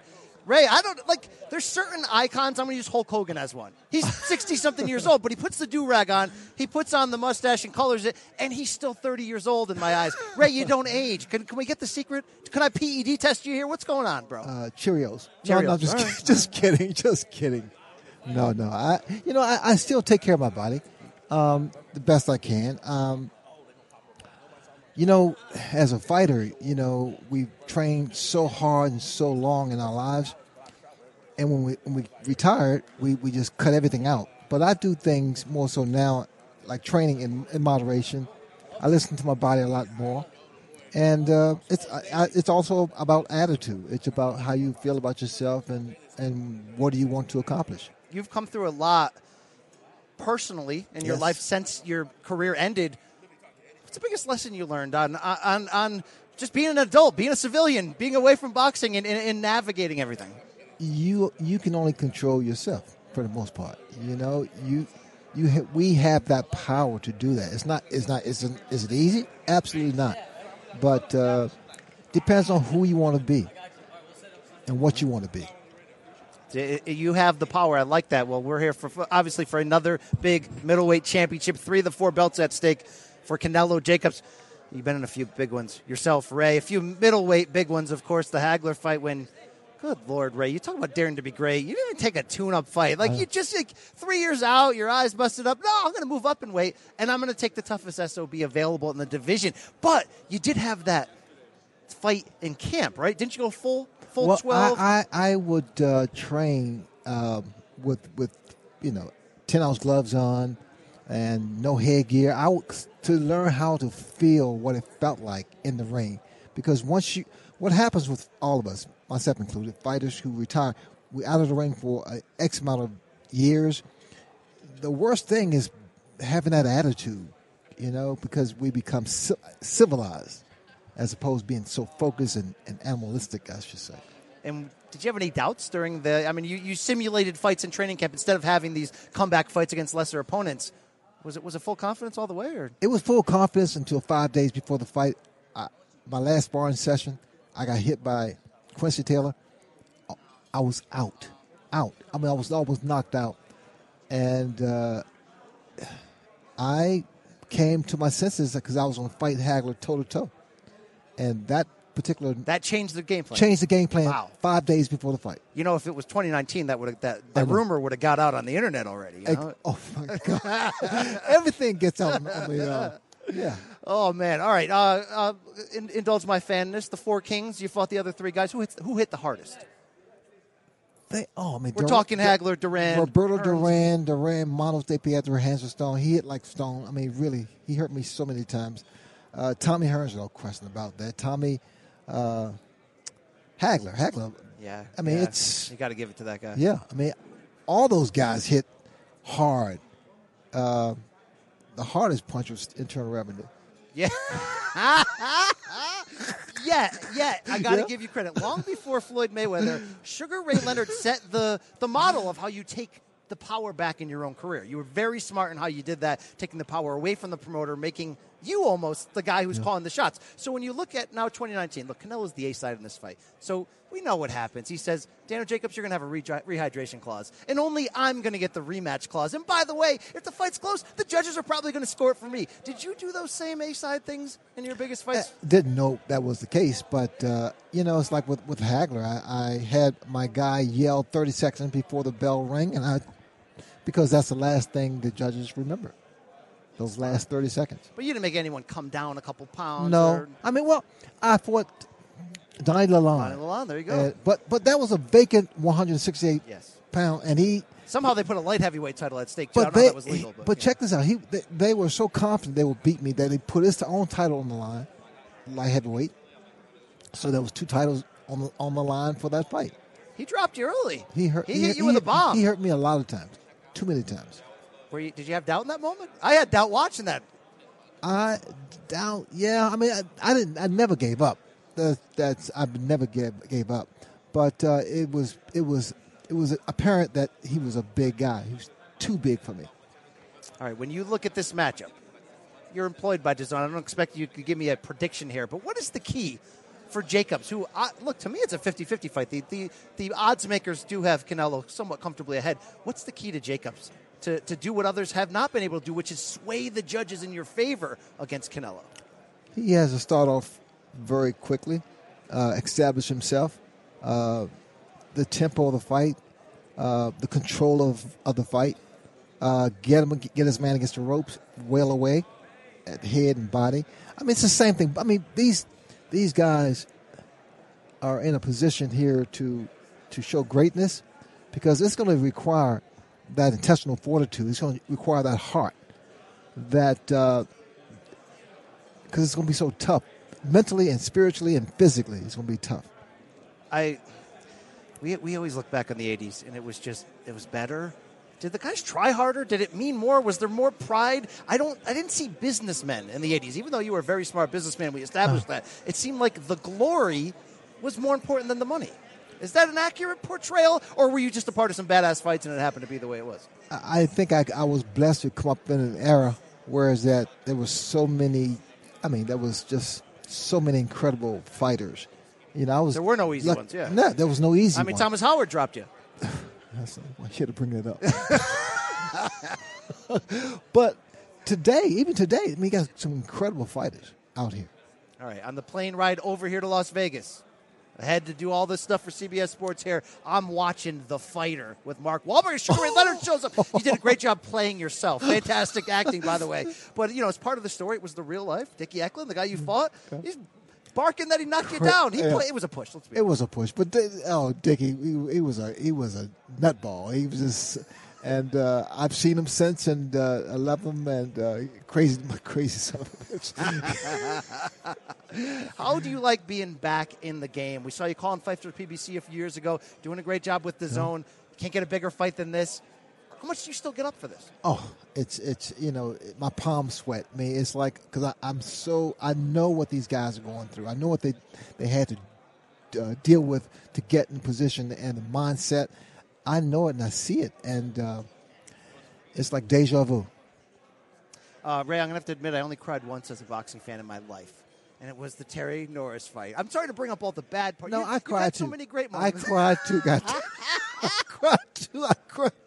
Ray, in hindsight, was that ill-advised, or did you just face a Hall of Famer at the right moment? It was never ill-advised because I make those decisions, and And, Terry was just too good, too young, and I was more civilized. I like that term. I like that term. I was more civilized because now I'm retired again, and I'm flying all over the place. I'm doing this, I'm doing that, and I'm extracurricular activities. I mean, all these things. I admit, I admit that I did those things, from drugs to alcohol and everything, and I wasn't mentally. But without taking anything away from Terry Norris, he beat me fair and square, no question about that. But I told myself, no more fights. By the way, what made you great is you're the nicest guy in the world, but you could be a cold-hearted bastard when you needed to. And when you made Hagler get in the ring with you, it was 82 in Baltimore, and you hyped it up like you were going to fight him, and you said it'll never happen. That's like some pro wrestling heel stuff right there, Ray. That's cold-hearted, brother. It worked. Sorry, Marvin. He had to believe he was getting the fight, right? No, I kept saying, at the press conferences, we did 100 of those things, and I said, every time before I left the arena, I said, it's such a shame that you guys look at Hagler as being a slugger. He's a better boxer than you guys give him credit for. And the last thing he said at the last press conference was, you know what? I'm outboxed, Ray. I said, I got him. Wow. And in closing, and I could go up and down the road with you forever. Appreciate your time. The great Barry Tompkins always tells that story of when the moment he knew you were going to come back to face Hagler, right? When you watched that fight, was it Miami? It was, what was it? I think it was in Vegas. You were sitting next to Barry. He fought John the Beast Mugabe. Yes. And I said. And you shook his hand through the ropes. You turned to Barry. Oh, no, but even Duran, even when Roberto Duran fought Hagler, and Duran reached over because I was working with HBO, and he said, you box him, you beat him. He told me that. Hey, and you boxed him, and you beat him, and all these years later, you beat him, all right? I don't know how people are getting the other scores, all right? 7-5, it's beautiful. You beat him. It's okay. All right, Sugar Ray Leonard, thank you so much for your time. Thanks, The Zone Saturday night, Canelo Jacobs. Hopefully we see a classic. You will. All right, now stepping in to the podcast, of course, DAZN's own, Sports Illustrated's own Chris Mannix, one of the busiest men in all of media today, whether we're talking about hoops, fighting, and all of that. Chris, how are you, brother? I'm good, man. Good to be here. I heard a previous interview you did, so I'm on my toes.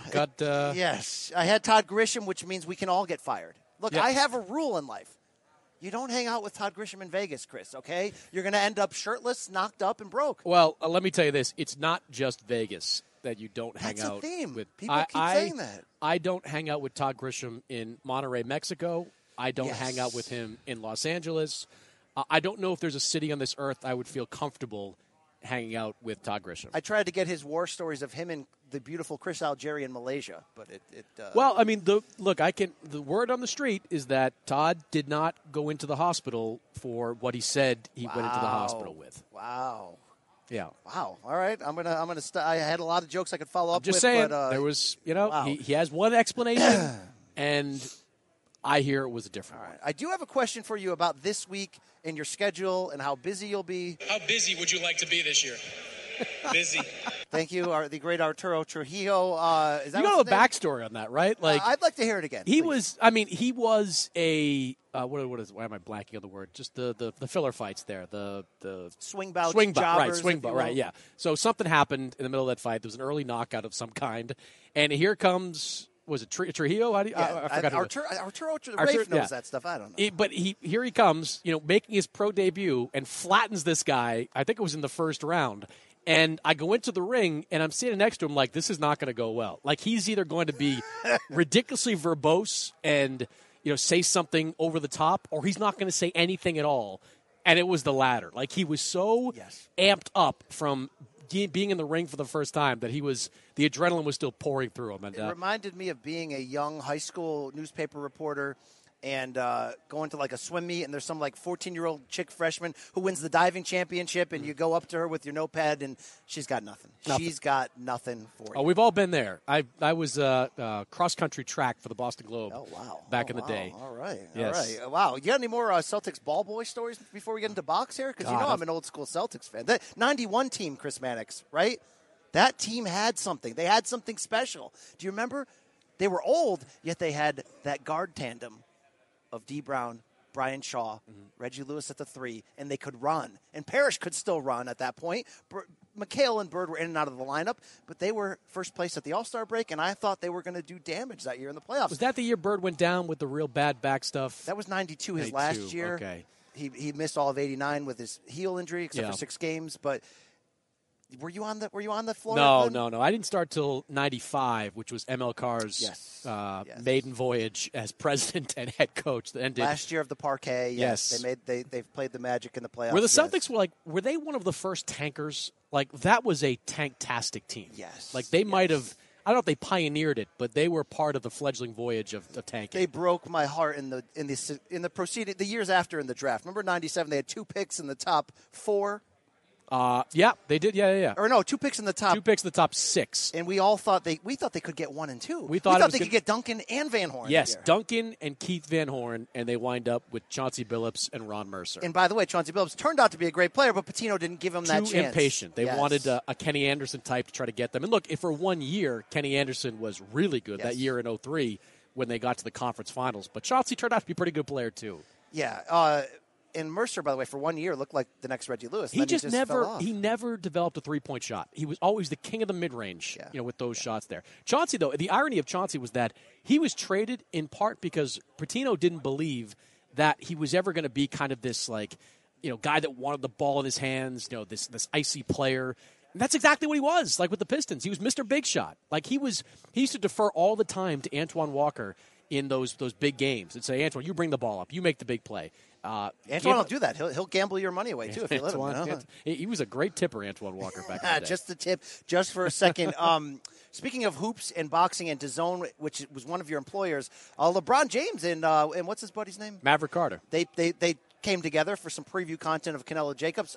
Can you gauge LeBron's boxing knowledge at this point? Is this a big farce? We're trying to pretend he actually knows box, or is he pretty much a fan? What do you think? What I found, and LeBron's been to some fights. I think he was at Canelo Golovkin too. Okay. What I found covering the NBA is that in the NBA there's a huge crossover to boxing. Like there's a lot of NBA guys that follow boxing and go to boxing events. Maybe it's a cultural thing. Like a lot of these fighters come from the same neighborhoods and the same places that these NBA guys have in the past.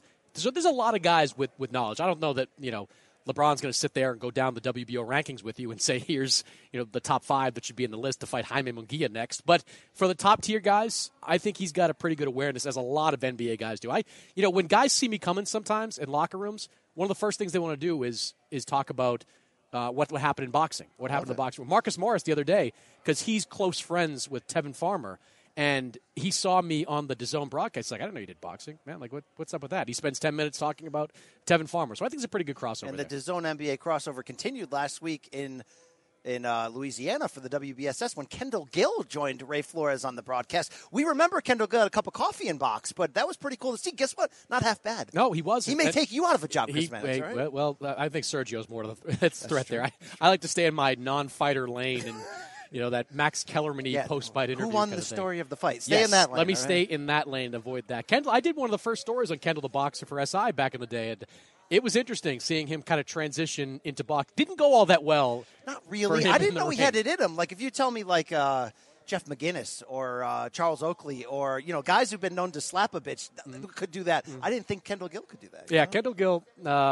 it surprised a lot of people, put it that way, that when they found out that Kendall Gill, I remember Ben Wallace hearing about it, and he just started breaking out laughing that Kendall Gill was. Darvin Ham did the same thing when I mentioned I was doing that story. Neither one of those guys thought Kendall had it in him there. But, the toughest guys, you mentioned like Oakley, like I would have loved to have seen Oakley box. Never know with their chin. Like some guys, as tough as they are, they get clipped on the chin. I don't know if you can call out Charles Oakley's chin on a podcast and get away with that. Charles Oakley once, I was supposed to have Charles Oakley on my old radio show, and my producer called him, and he was set to come on. And then he called 2 hours later, and he goes, Chris Mannix? I ain't heard no Chris Mannix. And he hung up on us.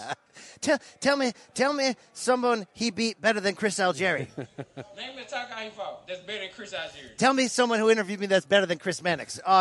You also, you're a Boston guy. My good friend, my man John Anik, the voice of the UFC Octagon's a Boston guy. Any crossover there? You guys ever? I don't think we've ever crossed paths. I've only gone to a handful of UFC events. It's been a while. I think the last UFC event I went to was James Toney's ill-fated foray in Boston. I went there, and I was watching James Toney just kind of flounder around there a little bit against, who was it? Who did he fight? The Randy legend, Couture. Randy Couture. And it was one just single leg takedown, and that was because, it. And like that was just exemplified that what we already know, that it's almost like two different sports. Like you do combat sports here, but you're basically doing two different sports. There is no ability to cross over in these two sports. All right, I want to talk box now. I want to talk heavyweight boxing. We can all be disappointed that as things stand in the first half of 2019, coming off of the high of Fury Wilder, brother, the best heavyweight fight we may see. Could be Deontay Wilder, Boobs Brazil coming up. Hey, it could end up being AJ and Boobs Ruiz coming up. I mean, come on. We all know, can I play this? Can I play that great soundbite if I can find it, please? I wish I was quicker to the box. I'm not.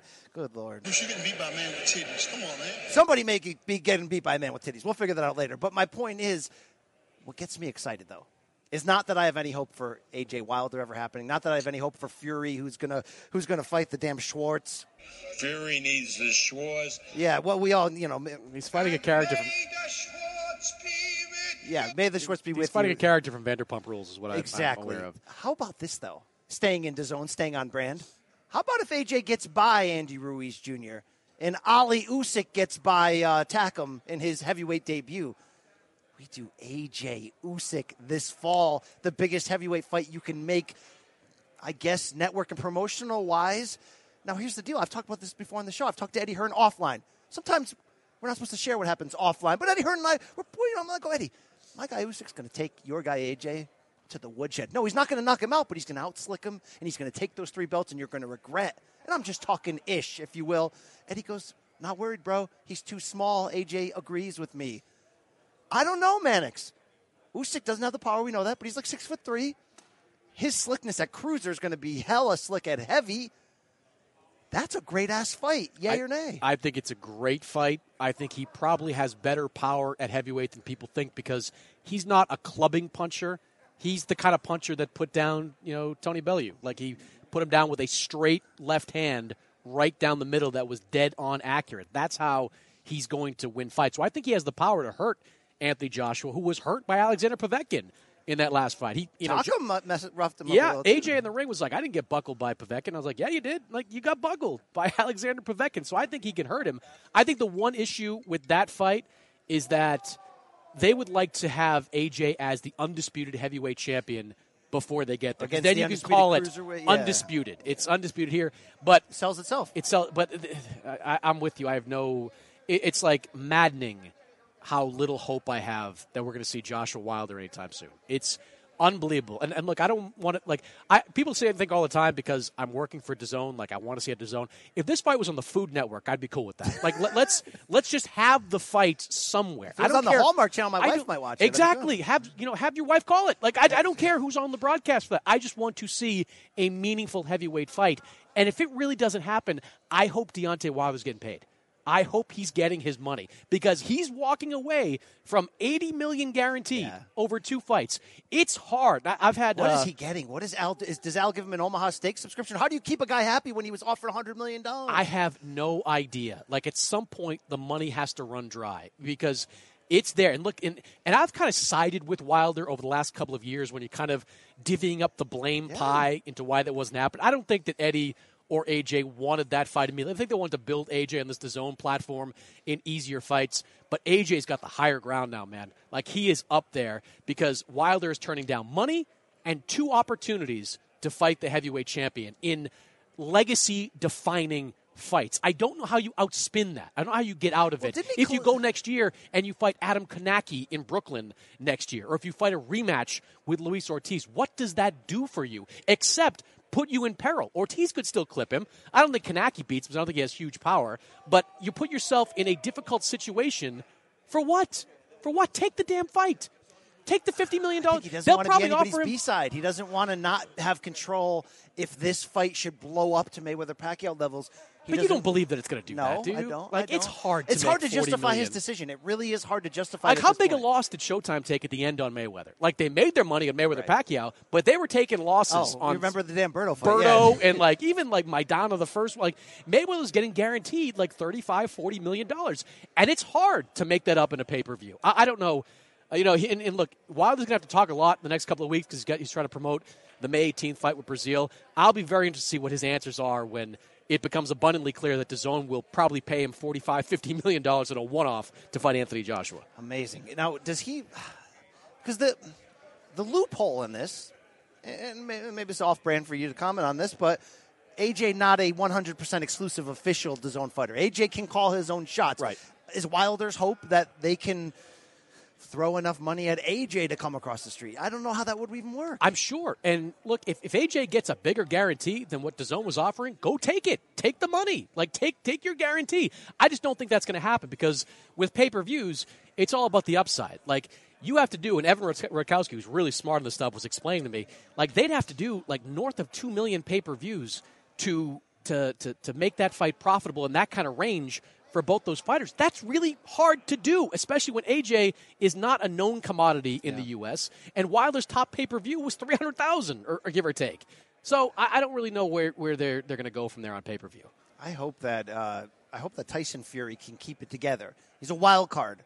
I hope that fighting the Schwartz and guys of that ilk could keep him in shape and mentally strong, so that when the seas part and we finally get these fights, he's still the same guy. One of these guys is going to lose. One of these guys the next year is going to lose to somebody you don't think. Like, I'm sure of it. I hope it's Usyk if it happens, because there's a guy. Great, but it could be like Fury versus. I don't even know who ESPN has on that side of the street right Oscar now. Rivas. Rivas is just fighting White now, Kubrat though. Pula. Like they'll fight Fury, Dillian White, or something like that, and Dillian White will flatten him with a wild left hand that'll end the Tyson Fury money making machine. It's just, and you're a UFC and a combat sports guy too. One thing I find, maybe it's easier in UFC because you have control over everybody. One league, but like they're not afraid to risk the money makers. Like, they'll put, McGregor in there with some unknown like Khabib or relatively unknown like Khabib, and they'll risk it because they know that they can build the next generation of fighters up. I don't think promoters have that same confidence. Two things happened there. One, they made the UFC brand stronger than the name of any of the fighters, which was, you can argue there's too much Dana White in your face, but that's to establish the strength of that brand so that they can keep recycling new names in. And two, they've established that losses don't derail you on the way up. Max Holloway right now, right? He's a featherweight champion. He's kind of a big star for them. He lost like 3 times on the way up. Yeah, he lost to guys like McGregor, Poirier, who are stars now, but it's expected that you've got to lose 3 or 4 times because that's a sport where you can lose easier in different ways. But I wish that would happen in boxing, where it's not, let's pat a guy and soften him up, and then one loss can actually derail his look where mentality. we are now. Like, for Jacobs, it worked out. Like, he's been knocked out before against Pirog. He got a great backstory, of course, but I thought he lost to Golovkin. It was close, but I thought he lost. And now 3 fights later, he's got another belt around his waist and a chance to fight in the biggest fight in boxing of the year. It doesn't matter.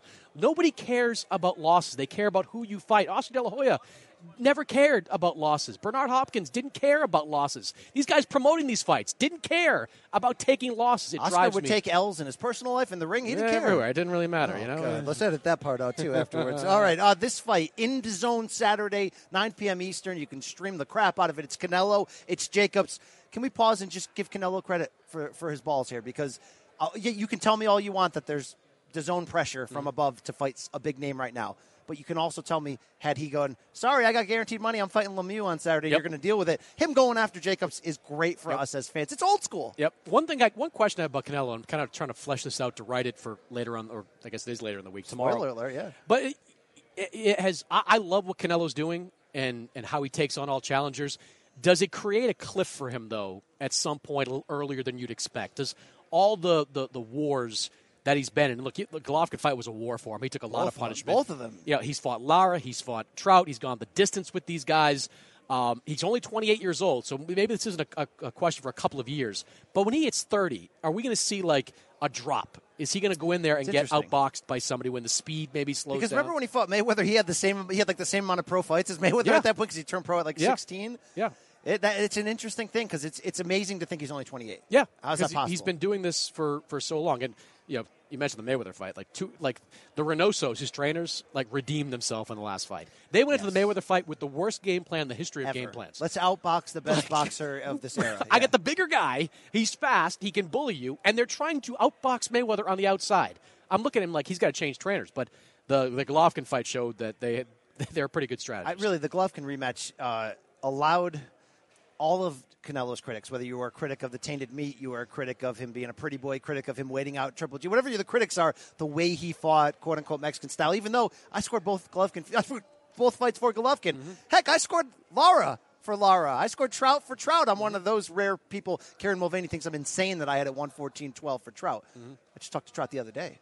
I said, it happened, bro. I saw it with my own eyes. It happened, all right? Trout definitely had it. But, I think he won back all that criticism by walking down Golovkin in that rematch. Yep. So I want to ask you about Golovkin's heel turn because I think you even saw today on Twitter that now his name is supposed to be spelled with an I in it, and it should have been all along, and we all missed it. And I thought there's no I in team or in boxing. There's a lot of I in Gennady lately, throwing Abel to the curb, getting rid of his management, angry as heck, won't speak in English anymore. What the heck happened? Was it Adolescent Bird that turned his heart? What happened? I think this isn't just a quick pivot. He's kind of been building towards this for the last couple of years, and a lot of it's come from the way he's felt he's been treated by other, quote, A-sides, specifically Golden Boy and Canelo, whether it's making him wait a full calendar year after promising a fight to insisting on everything being on their side, from the money to just everything that goes in with being an A-side of the fighter. It's building towards it. I didn't have a problem with him firing Abel Sanchez. The way it happened was not good. I mean, if you wanted to let go of Abel for not having for Abel all week long during the Canelo fight week was begging Canelo Alvarez to do exactly what he did in the ring, and it didn't seem like there was a plan B for it out there. Like, oh my God, he's doing what we want him to do. How do we kind of counter this? If you want to make a change based on that, I get it. Happens all the time. Go to a different trainer. But if you're really going to be nickel and diming him, and you got a close to $100 million deal, I didn't think that was a good look. It didn't help that Abel just came out and just with the napalm gun, firing away at him. I called Abel when Golovkin put out that press release. I called Abel and he picked up. He's like, "Hey man, what's up?" I'm like, "I heard you saw Gennady just let you go." He's like, "Yeah, they're greedy, they're selfish, they're ungrateful." Like he's just rattling the stuff off, and I'm like, "All right, well, I guess it didn't end that well for you there, Abel." All right, I've had you here for 20 minutes. You've been great. Thank you for your time. Final question: you hear Canelo keep saying once in a while, if I get through this, I'll probably fight Triple G, whatever. But I want to move up to 75. I want to fight Kovalev. What the hell? Where's the Kovalev stuff keep coming that? from? I don't get that. What is that? I mean, maybe he sees Kovalev at the backside of his career and a potential to win a light heavyweight title against a guy you think you can beat. This ain't Rocky Fielding, bro. No, he's not. And the one thing about Kovalev that he still hasn't learned is how to respond when you're hurt. We saw it against Andre Ward. We saw it against Alvarez. If he had just taken a knee against Ward in that second fight, he maybe could have rallied to win. If he had taken a knee against Alvarez, he was outboxing him in that first fight, maybe he could win. Maybe Canelo thinks, I can hurt him with body shots, and if that happens, Kovalev is not proven he knows how to. The word blueprint was extreme. I hate that word. It's right. Oscar's word. Loves Oscar's that word. word. All right, Canelo Jacobs this Saturday in DAZN. Where will you be on the broadcast? What are we going to see here? I will be ringside. The best way I can describe my role is Max Kellerman light, is what I do. I call the fights from ringside, do the interviews afterwards. Okay, all right, kind of of good gig. gig. How I roll. Hey, that DAZN, those DAZN checks, they're heavy. Not quite on Canelo's level, but I'm cashed satisfied. a few. People remember me from the Usyk Bellew fight. I cashed a few of them things. But, hey, Chris Mannix is now taking all the money. Congratulations on your success. Enjoy the fight this weekend. Stream it for $19.99. Wherever you want to stream it, you're going to see some Mannix. Thanks so much, brother. Thanks, Brian. All right, now sitting in with us, DAZN announcer, talent, exciting former two-division champion, currently fighting at 154. It's Jesse Vargas. And, Jesse, when you look at your recent run of terror, man, I know the judges had a couple draws in there, but this has been one great fight after another.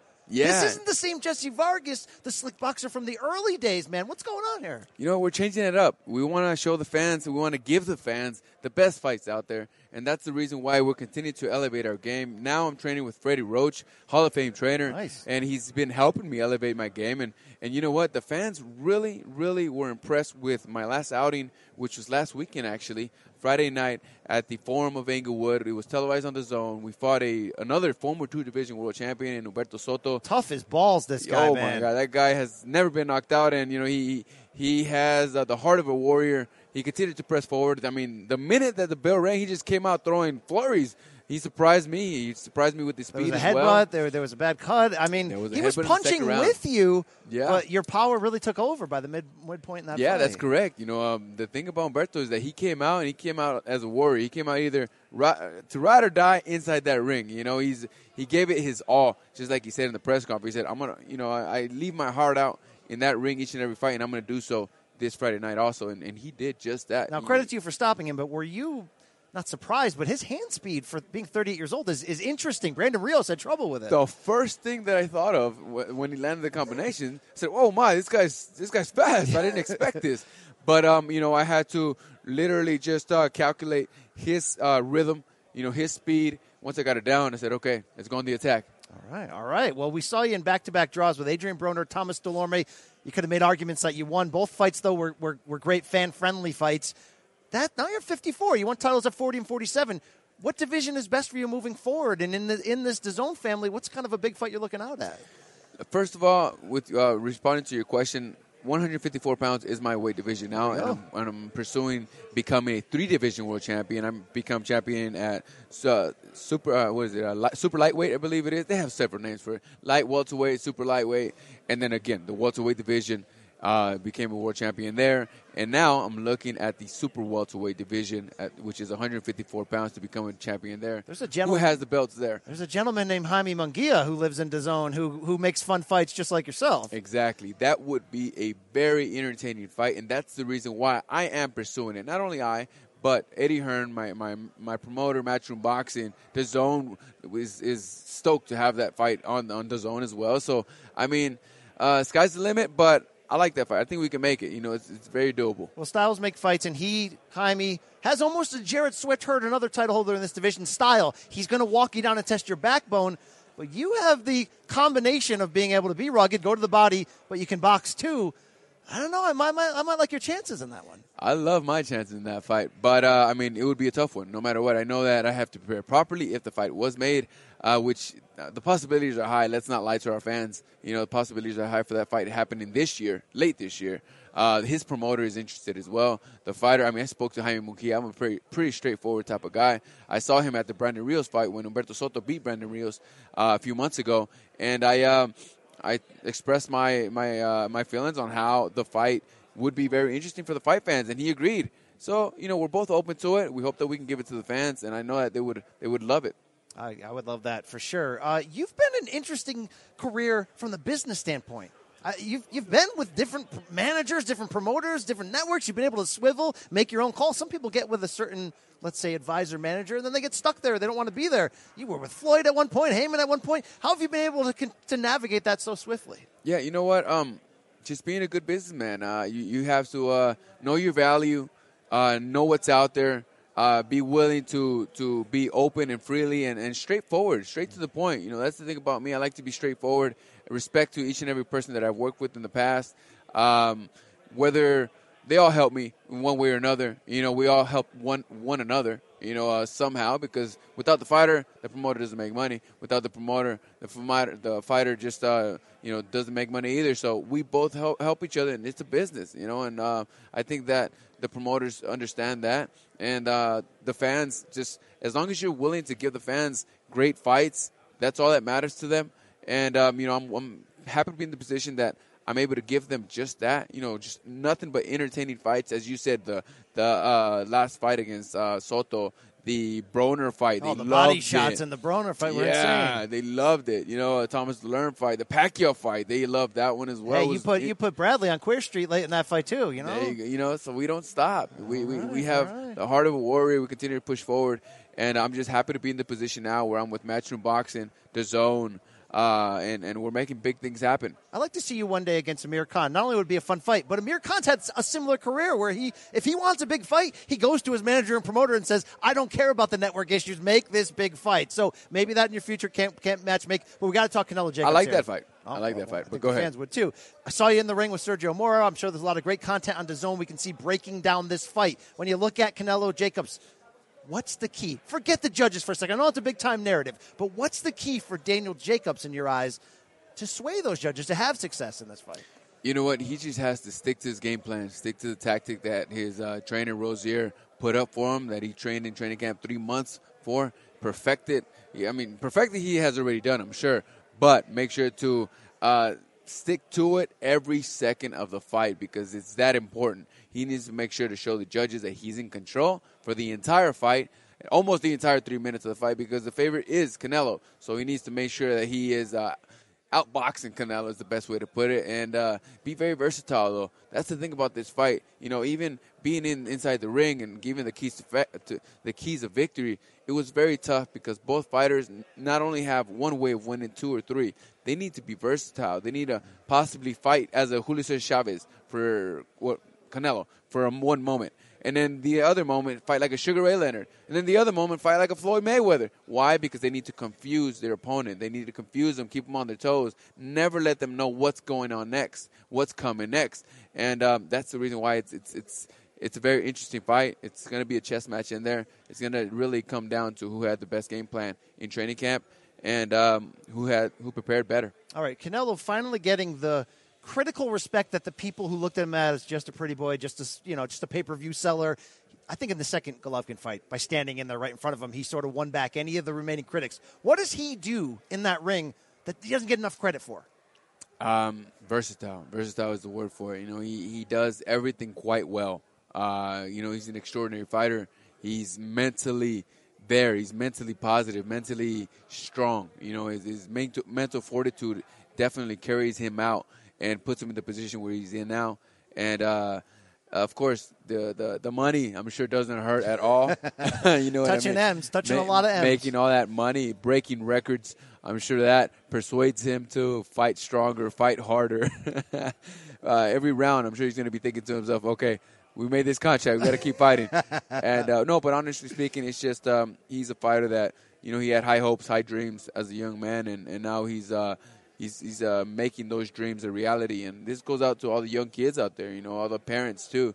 Inform your kids. Tell them how dreaming can become a reality, and it will be a reality if they really focus themselves on pursuing that goal and that dream. Dreams become goals.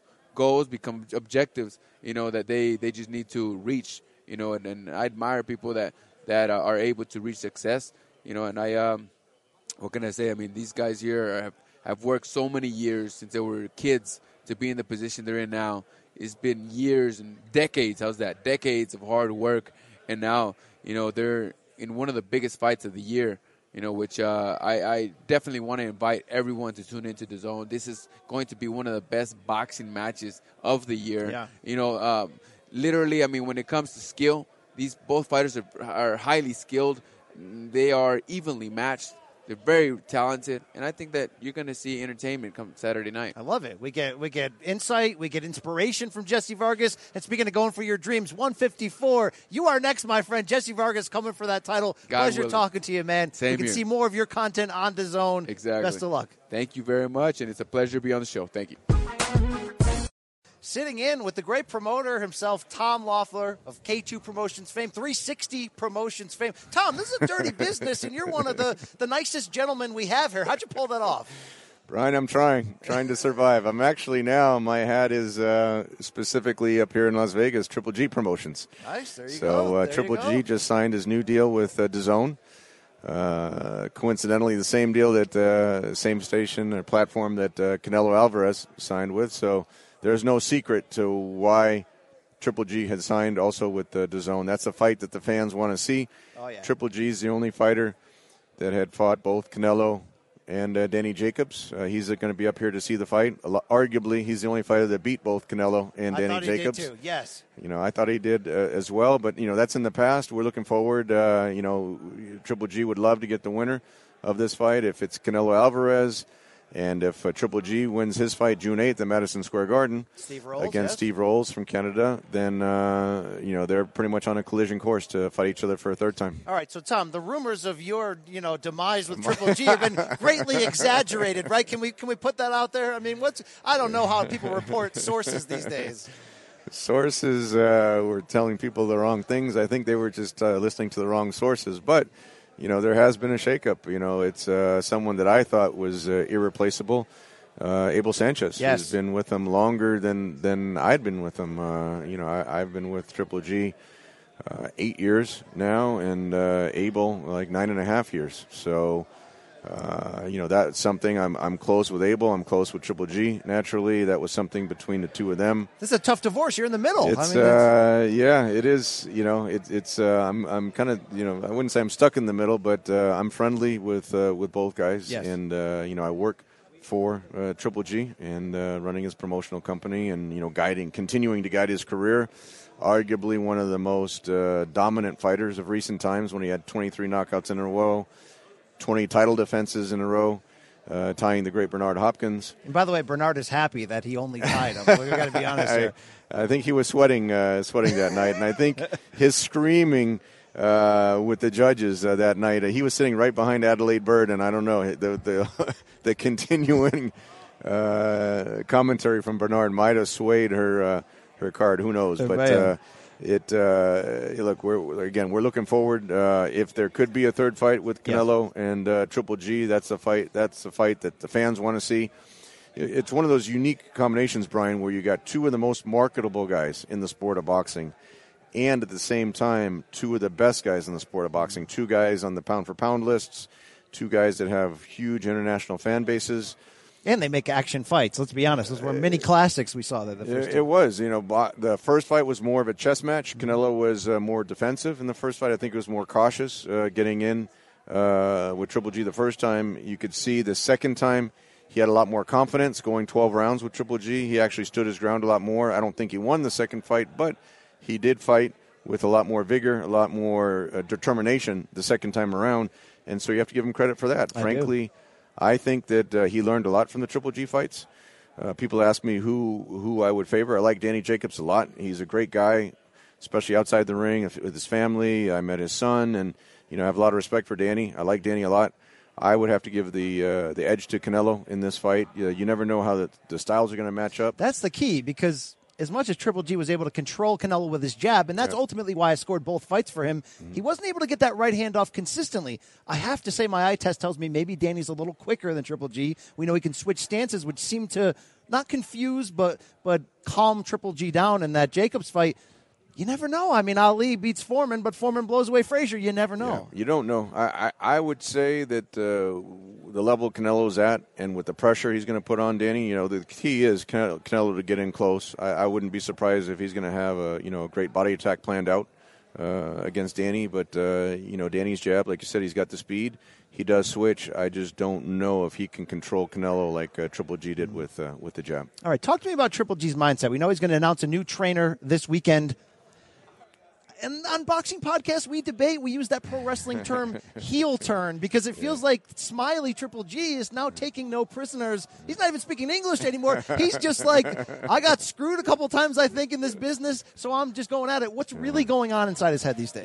He was really disappointed with the decision of the last fight where, he has so much respect for the sport of boxing. His amateur days, he went to the Olympics. He accumulated a number of the titles, again, setting or tying record title defenses, so he had invested so much of his life in the sport of boxing, and to have his belts taken away by 1 point on one of the judges' cards, the 12th round was scored by two of the judges that scored it for Canelo, and if only one of those had scored it for Triple G, he would have kept his belt. So that's how close the sport of boxing is, and I think it was pretty widely agreed that Triple G won that 12th round. Canelo had slipped during the 12th round. He landed those two big uppercuts. But again, we don't have to dwell on that. It just to get back to your question. After that, he took some time off. He had a third child. Oh, nice. And spent a lot of time with the family. We worked out his new TV deal. In the process, he couldn't agree with Abel on terms going forward to training his career.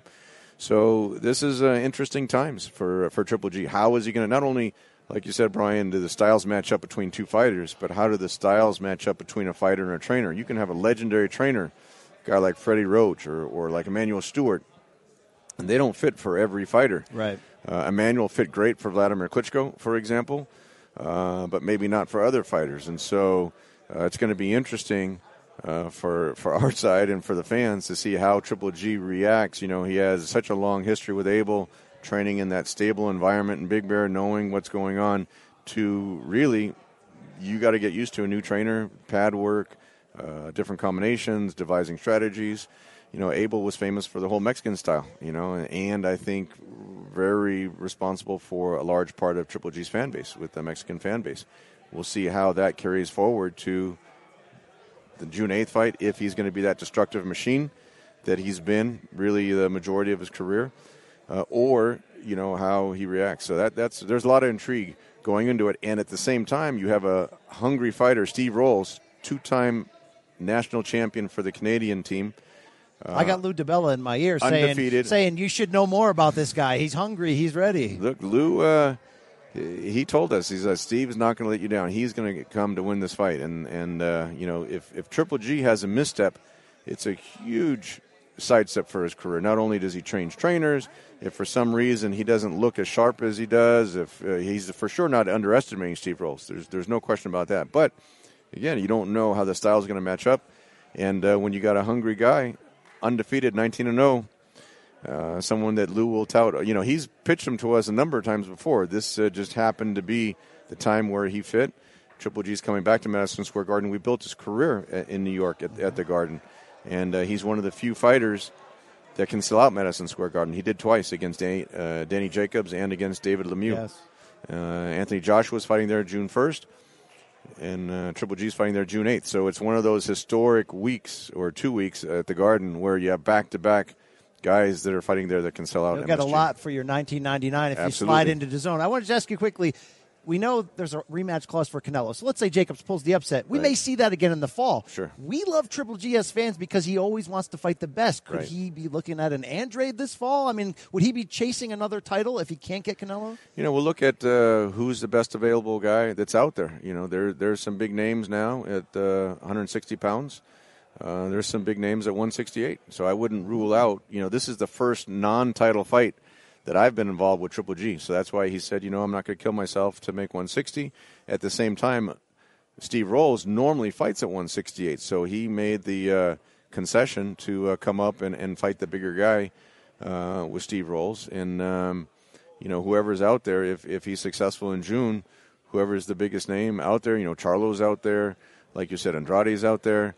Billy Joe Saunders is still out there. True. That's we someone, still want to see that. Yeah. Someone we couldn't get in the ring when he had that WBO title. That would have made our life a lot easier trying to get that undisputed. Carl Froch in the alleyway out there, and he said his nose might be too pretty, but he might come back. You never know here. I was really pushing Eddie a lot when Carl had sold out Wembley Stadium against George Groves. I said, look, if a Triple G comes to UK and fights Carl Froch, who's a bigger guy, much bigger guy, very dangerous fight, and Eddie loved that fight.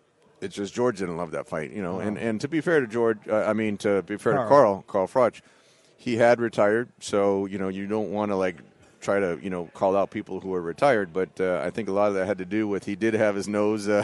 It's a lot straighter now than it was when he was boxing, and I think he wanted to keep it straight. So he knew fighting Triple G might be a dangerous proposition. All right, in closing, Tom, you've done such a great job of getting the flyweights' attention, getting them on TV. Yeah. We just saw Juan Francisco Estrada beat SSR Srisaket Sor Rungvisai in the rematch. We've seen classics there. Can we get Chocolatito back in that mix? Can we see some more of those big ones? We've done a lot of fights with Chocolatito. We have a lot of respect for Mr. Honda. I kind of opened the doors at that time for the super flyweights. I was proud to have done the first fight of Srisaket versus Estrada, and you got to give Estrada a lot of credit. He came back and he won the second fight. It was a great fight the first time. It was a great fight the second time. But Chocolatito really is still the top name in that division. Yes. So I think we'll see now that we have that deal worked out for Triple G on DAZN. I think we'll see the return of Superfly as well. All right, Tom Loeffler, it's been a pleasure, sir. Thank you so much. Best of luck to you. Triple G Promotions moving on.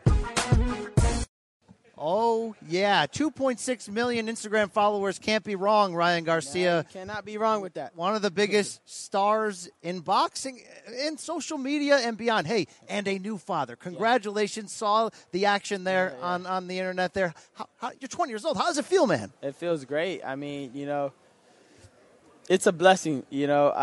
I didn't know what to expect at first, being a young dad. I have, a lot of things going on, and then now I had a baby. So I didn't know until I met her. I seen her in my arms, and it's like it gave me so much motivation and fire. I'm like, man, so this is what they say when you see your daughter or something like that.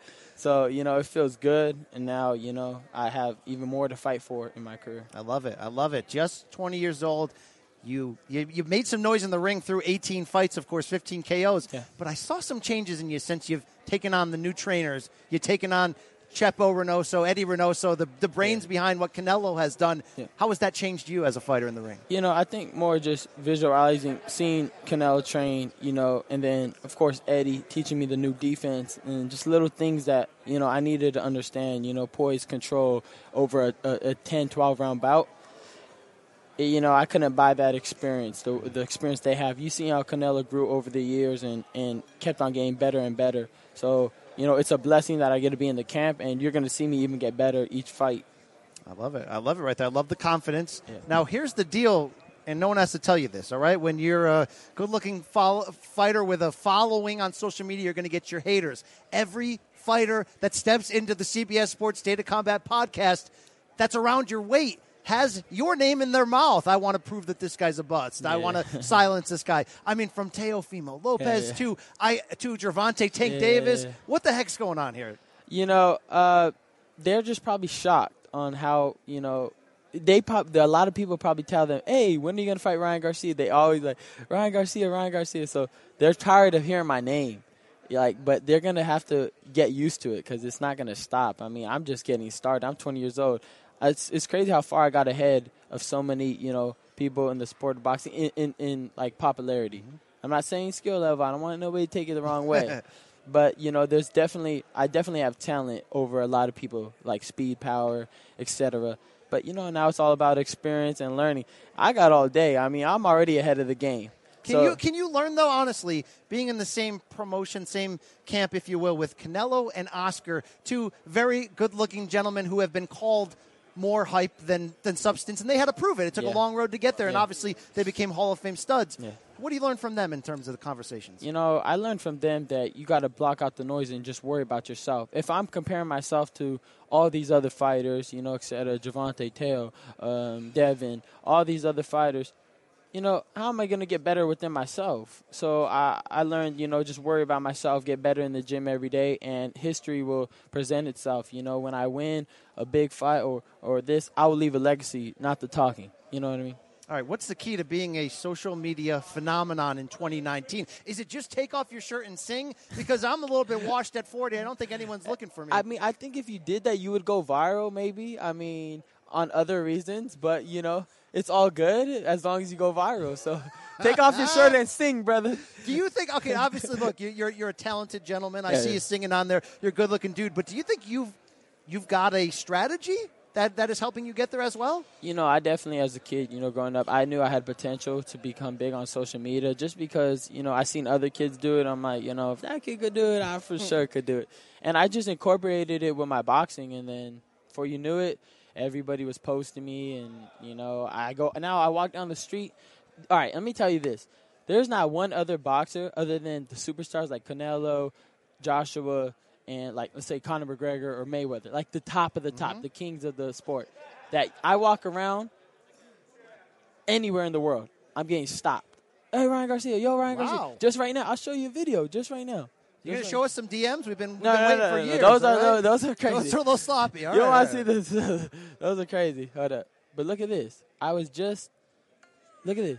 Crazy. I was on a shuttle, and everybody stopped me. They were like, oh, my God, you're Ryan Garcia. They're going crazy. We got bros in there? No, I got every age group. Little girls, little boys, It's crazy. It's phenomenal. Everybody wants a piece of Rye Guy. Did you pick a nickname yet? I think we talked about that last time. No. Do you need one? I'm saying Ryan Garcia, King Rye. Oh, King Rye. Whatever. King Yeah, Rye King is where Rye. it's at. You All know, right. honestly, I don't care about the nickname anymore.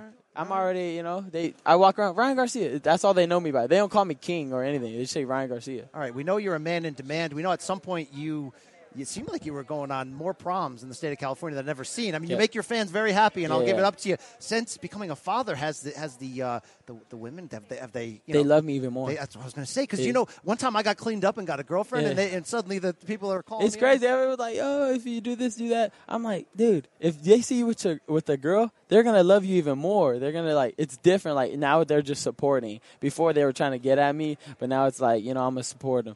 But as a single dad, I feel like girls love it even more. It's kind of crazy. All right, wow. What they're telling me, I might should. Wow, we may have to have an After Dark podcast.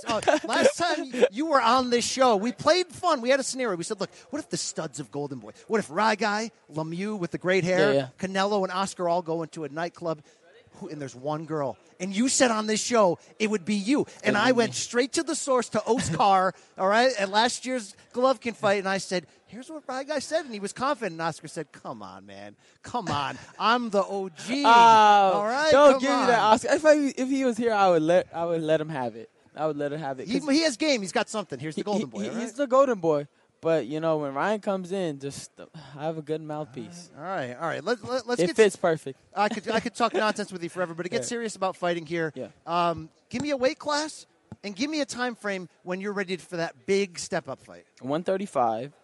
I know Mikey just vacated his title at 135. That's open for me right now to take it. So Eddie says I'm ready now. Eddie sees me in the gym. I spar some good pros, but I'm telling you, the things I'm learning, I'm just going to get better. So, honestly, I could have maybe 2 more tune-up fights. I don't know who. I don't care who. I want to fight that guy from the UK. I don't know. He was calling me out. I don't know. Which guy is that?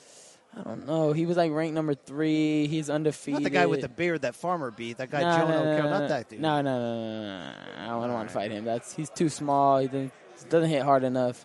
I want to fight that one guy that was calling him out. I don't know his name. I think it was I got to find out. Right, I think Warrington. Oh, Josh Warrington. That's who I want to fight. The title holder at 126, wait. Oh, no, not him. Some other guy from the UK was calling me out. We'll set that up. Some bloke, if you will. Yeah. Whatever you want to call him.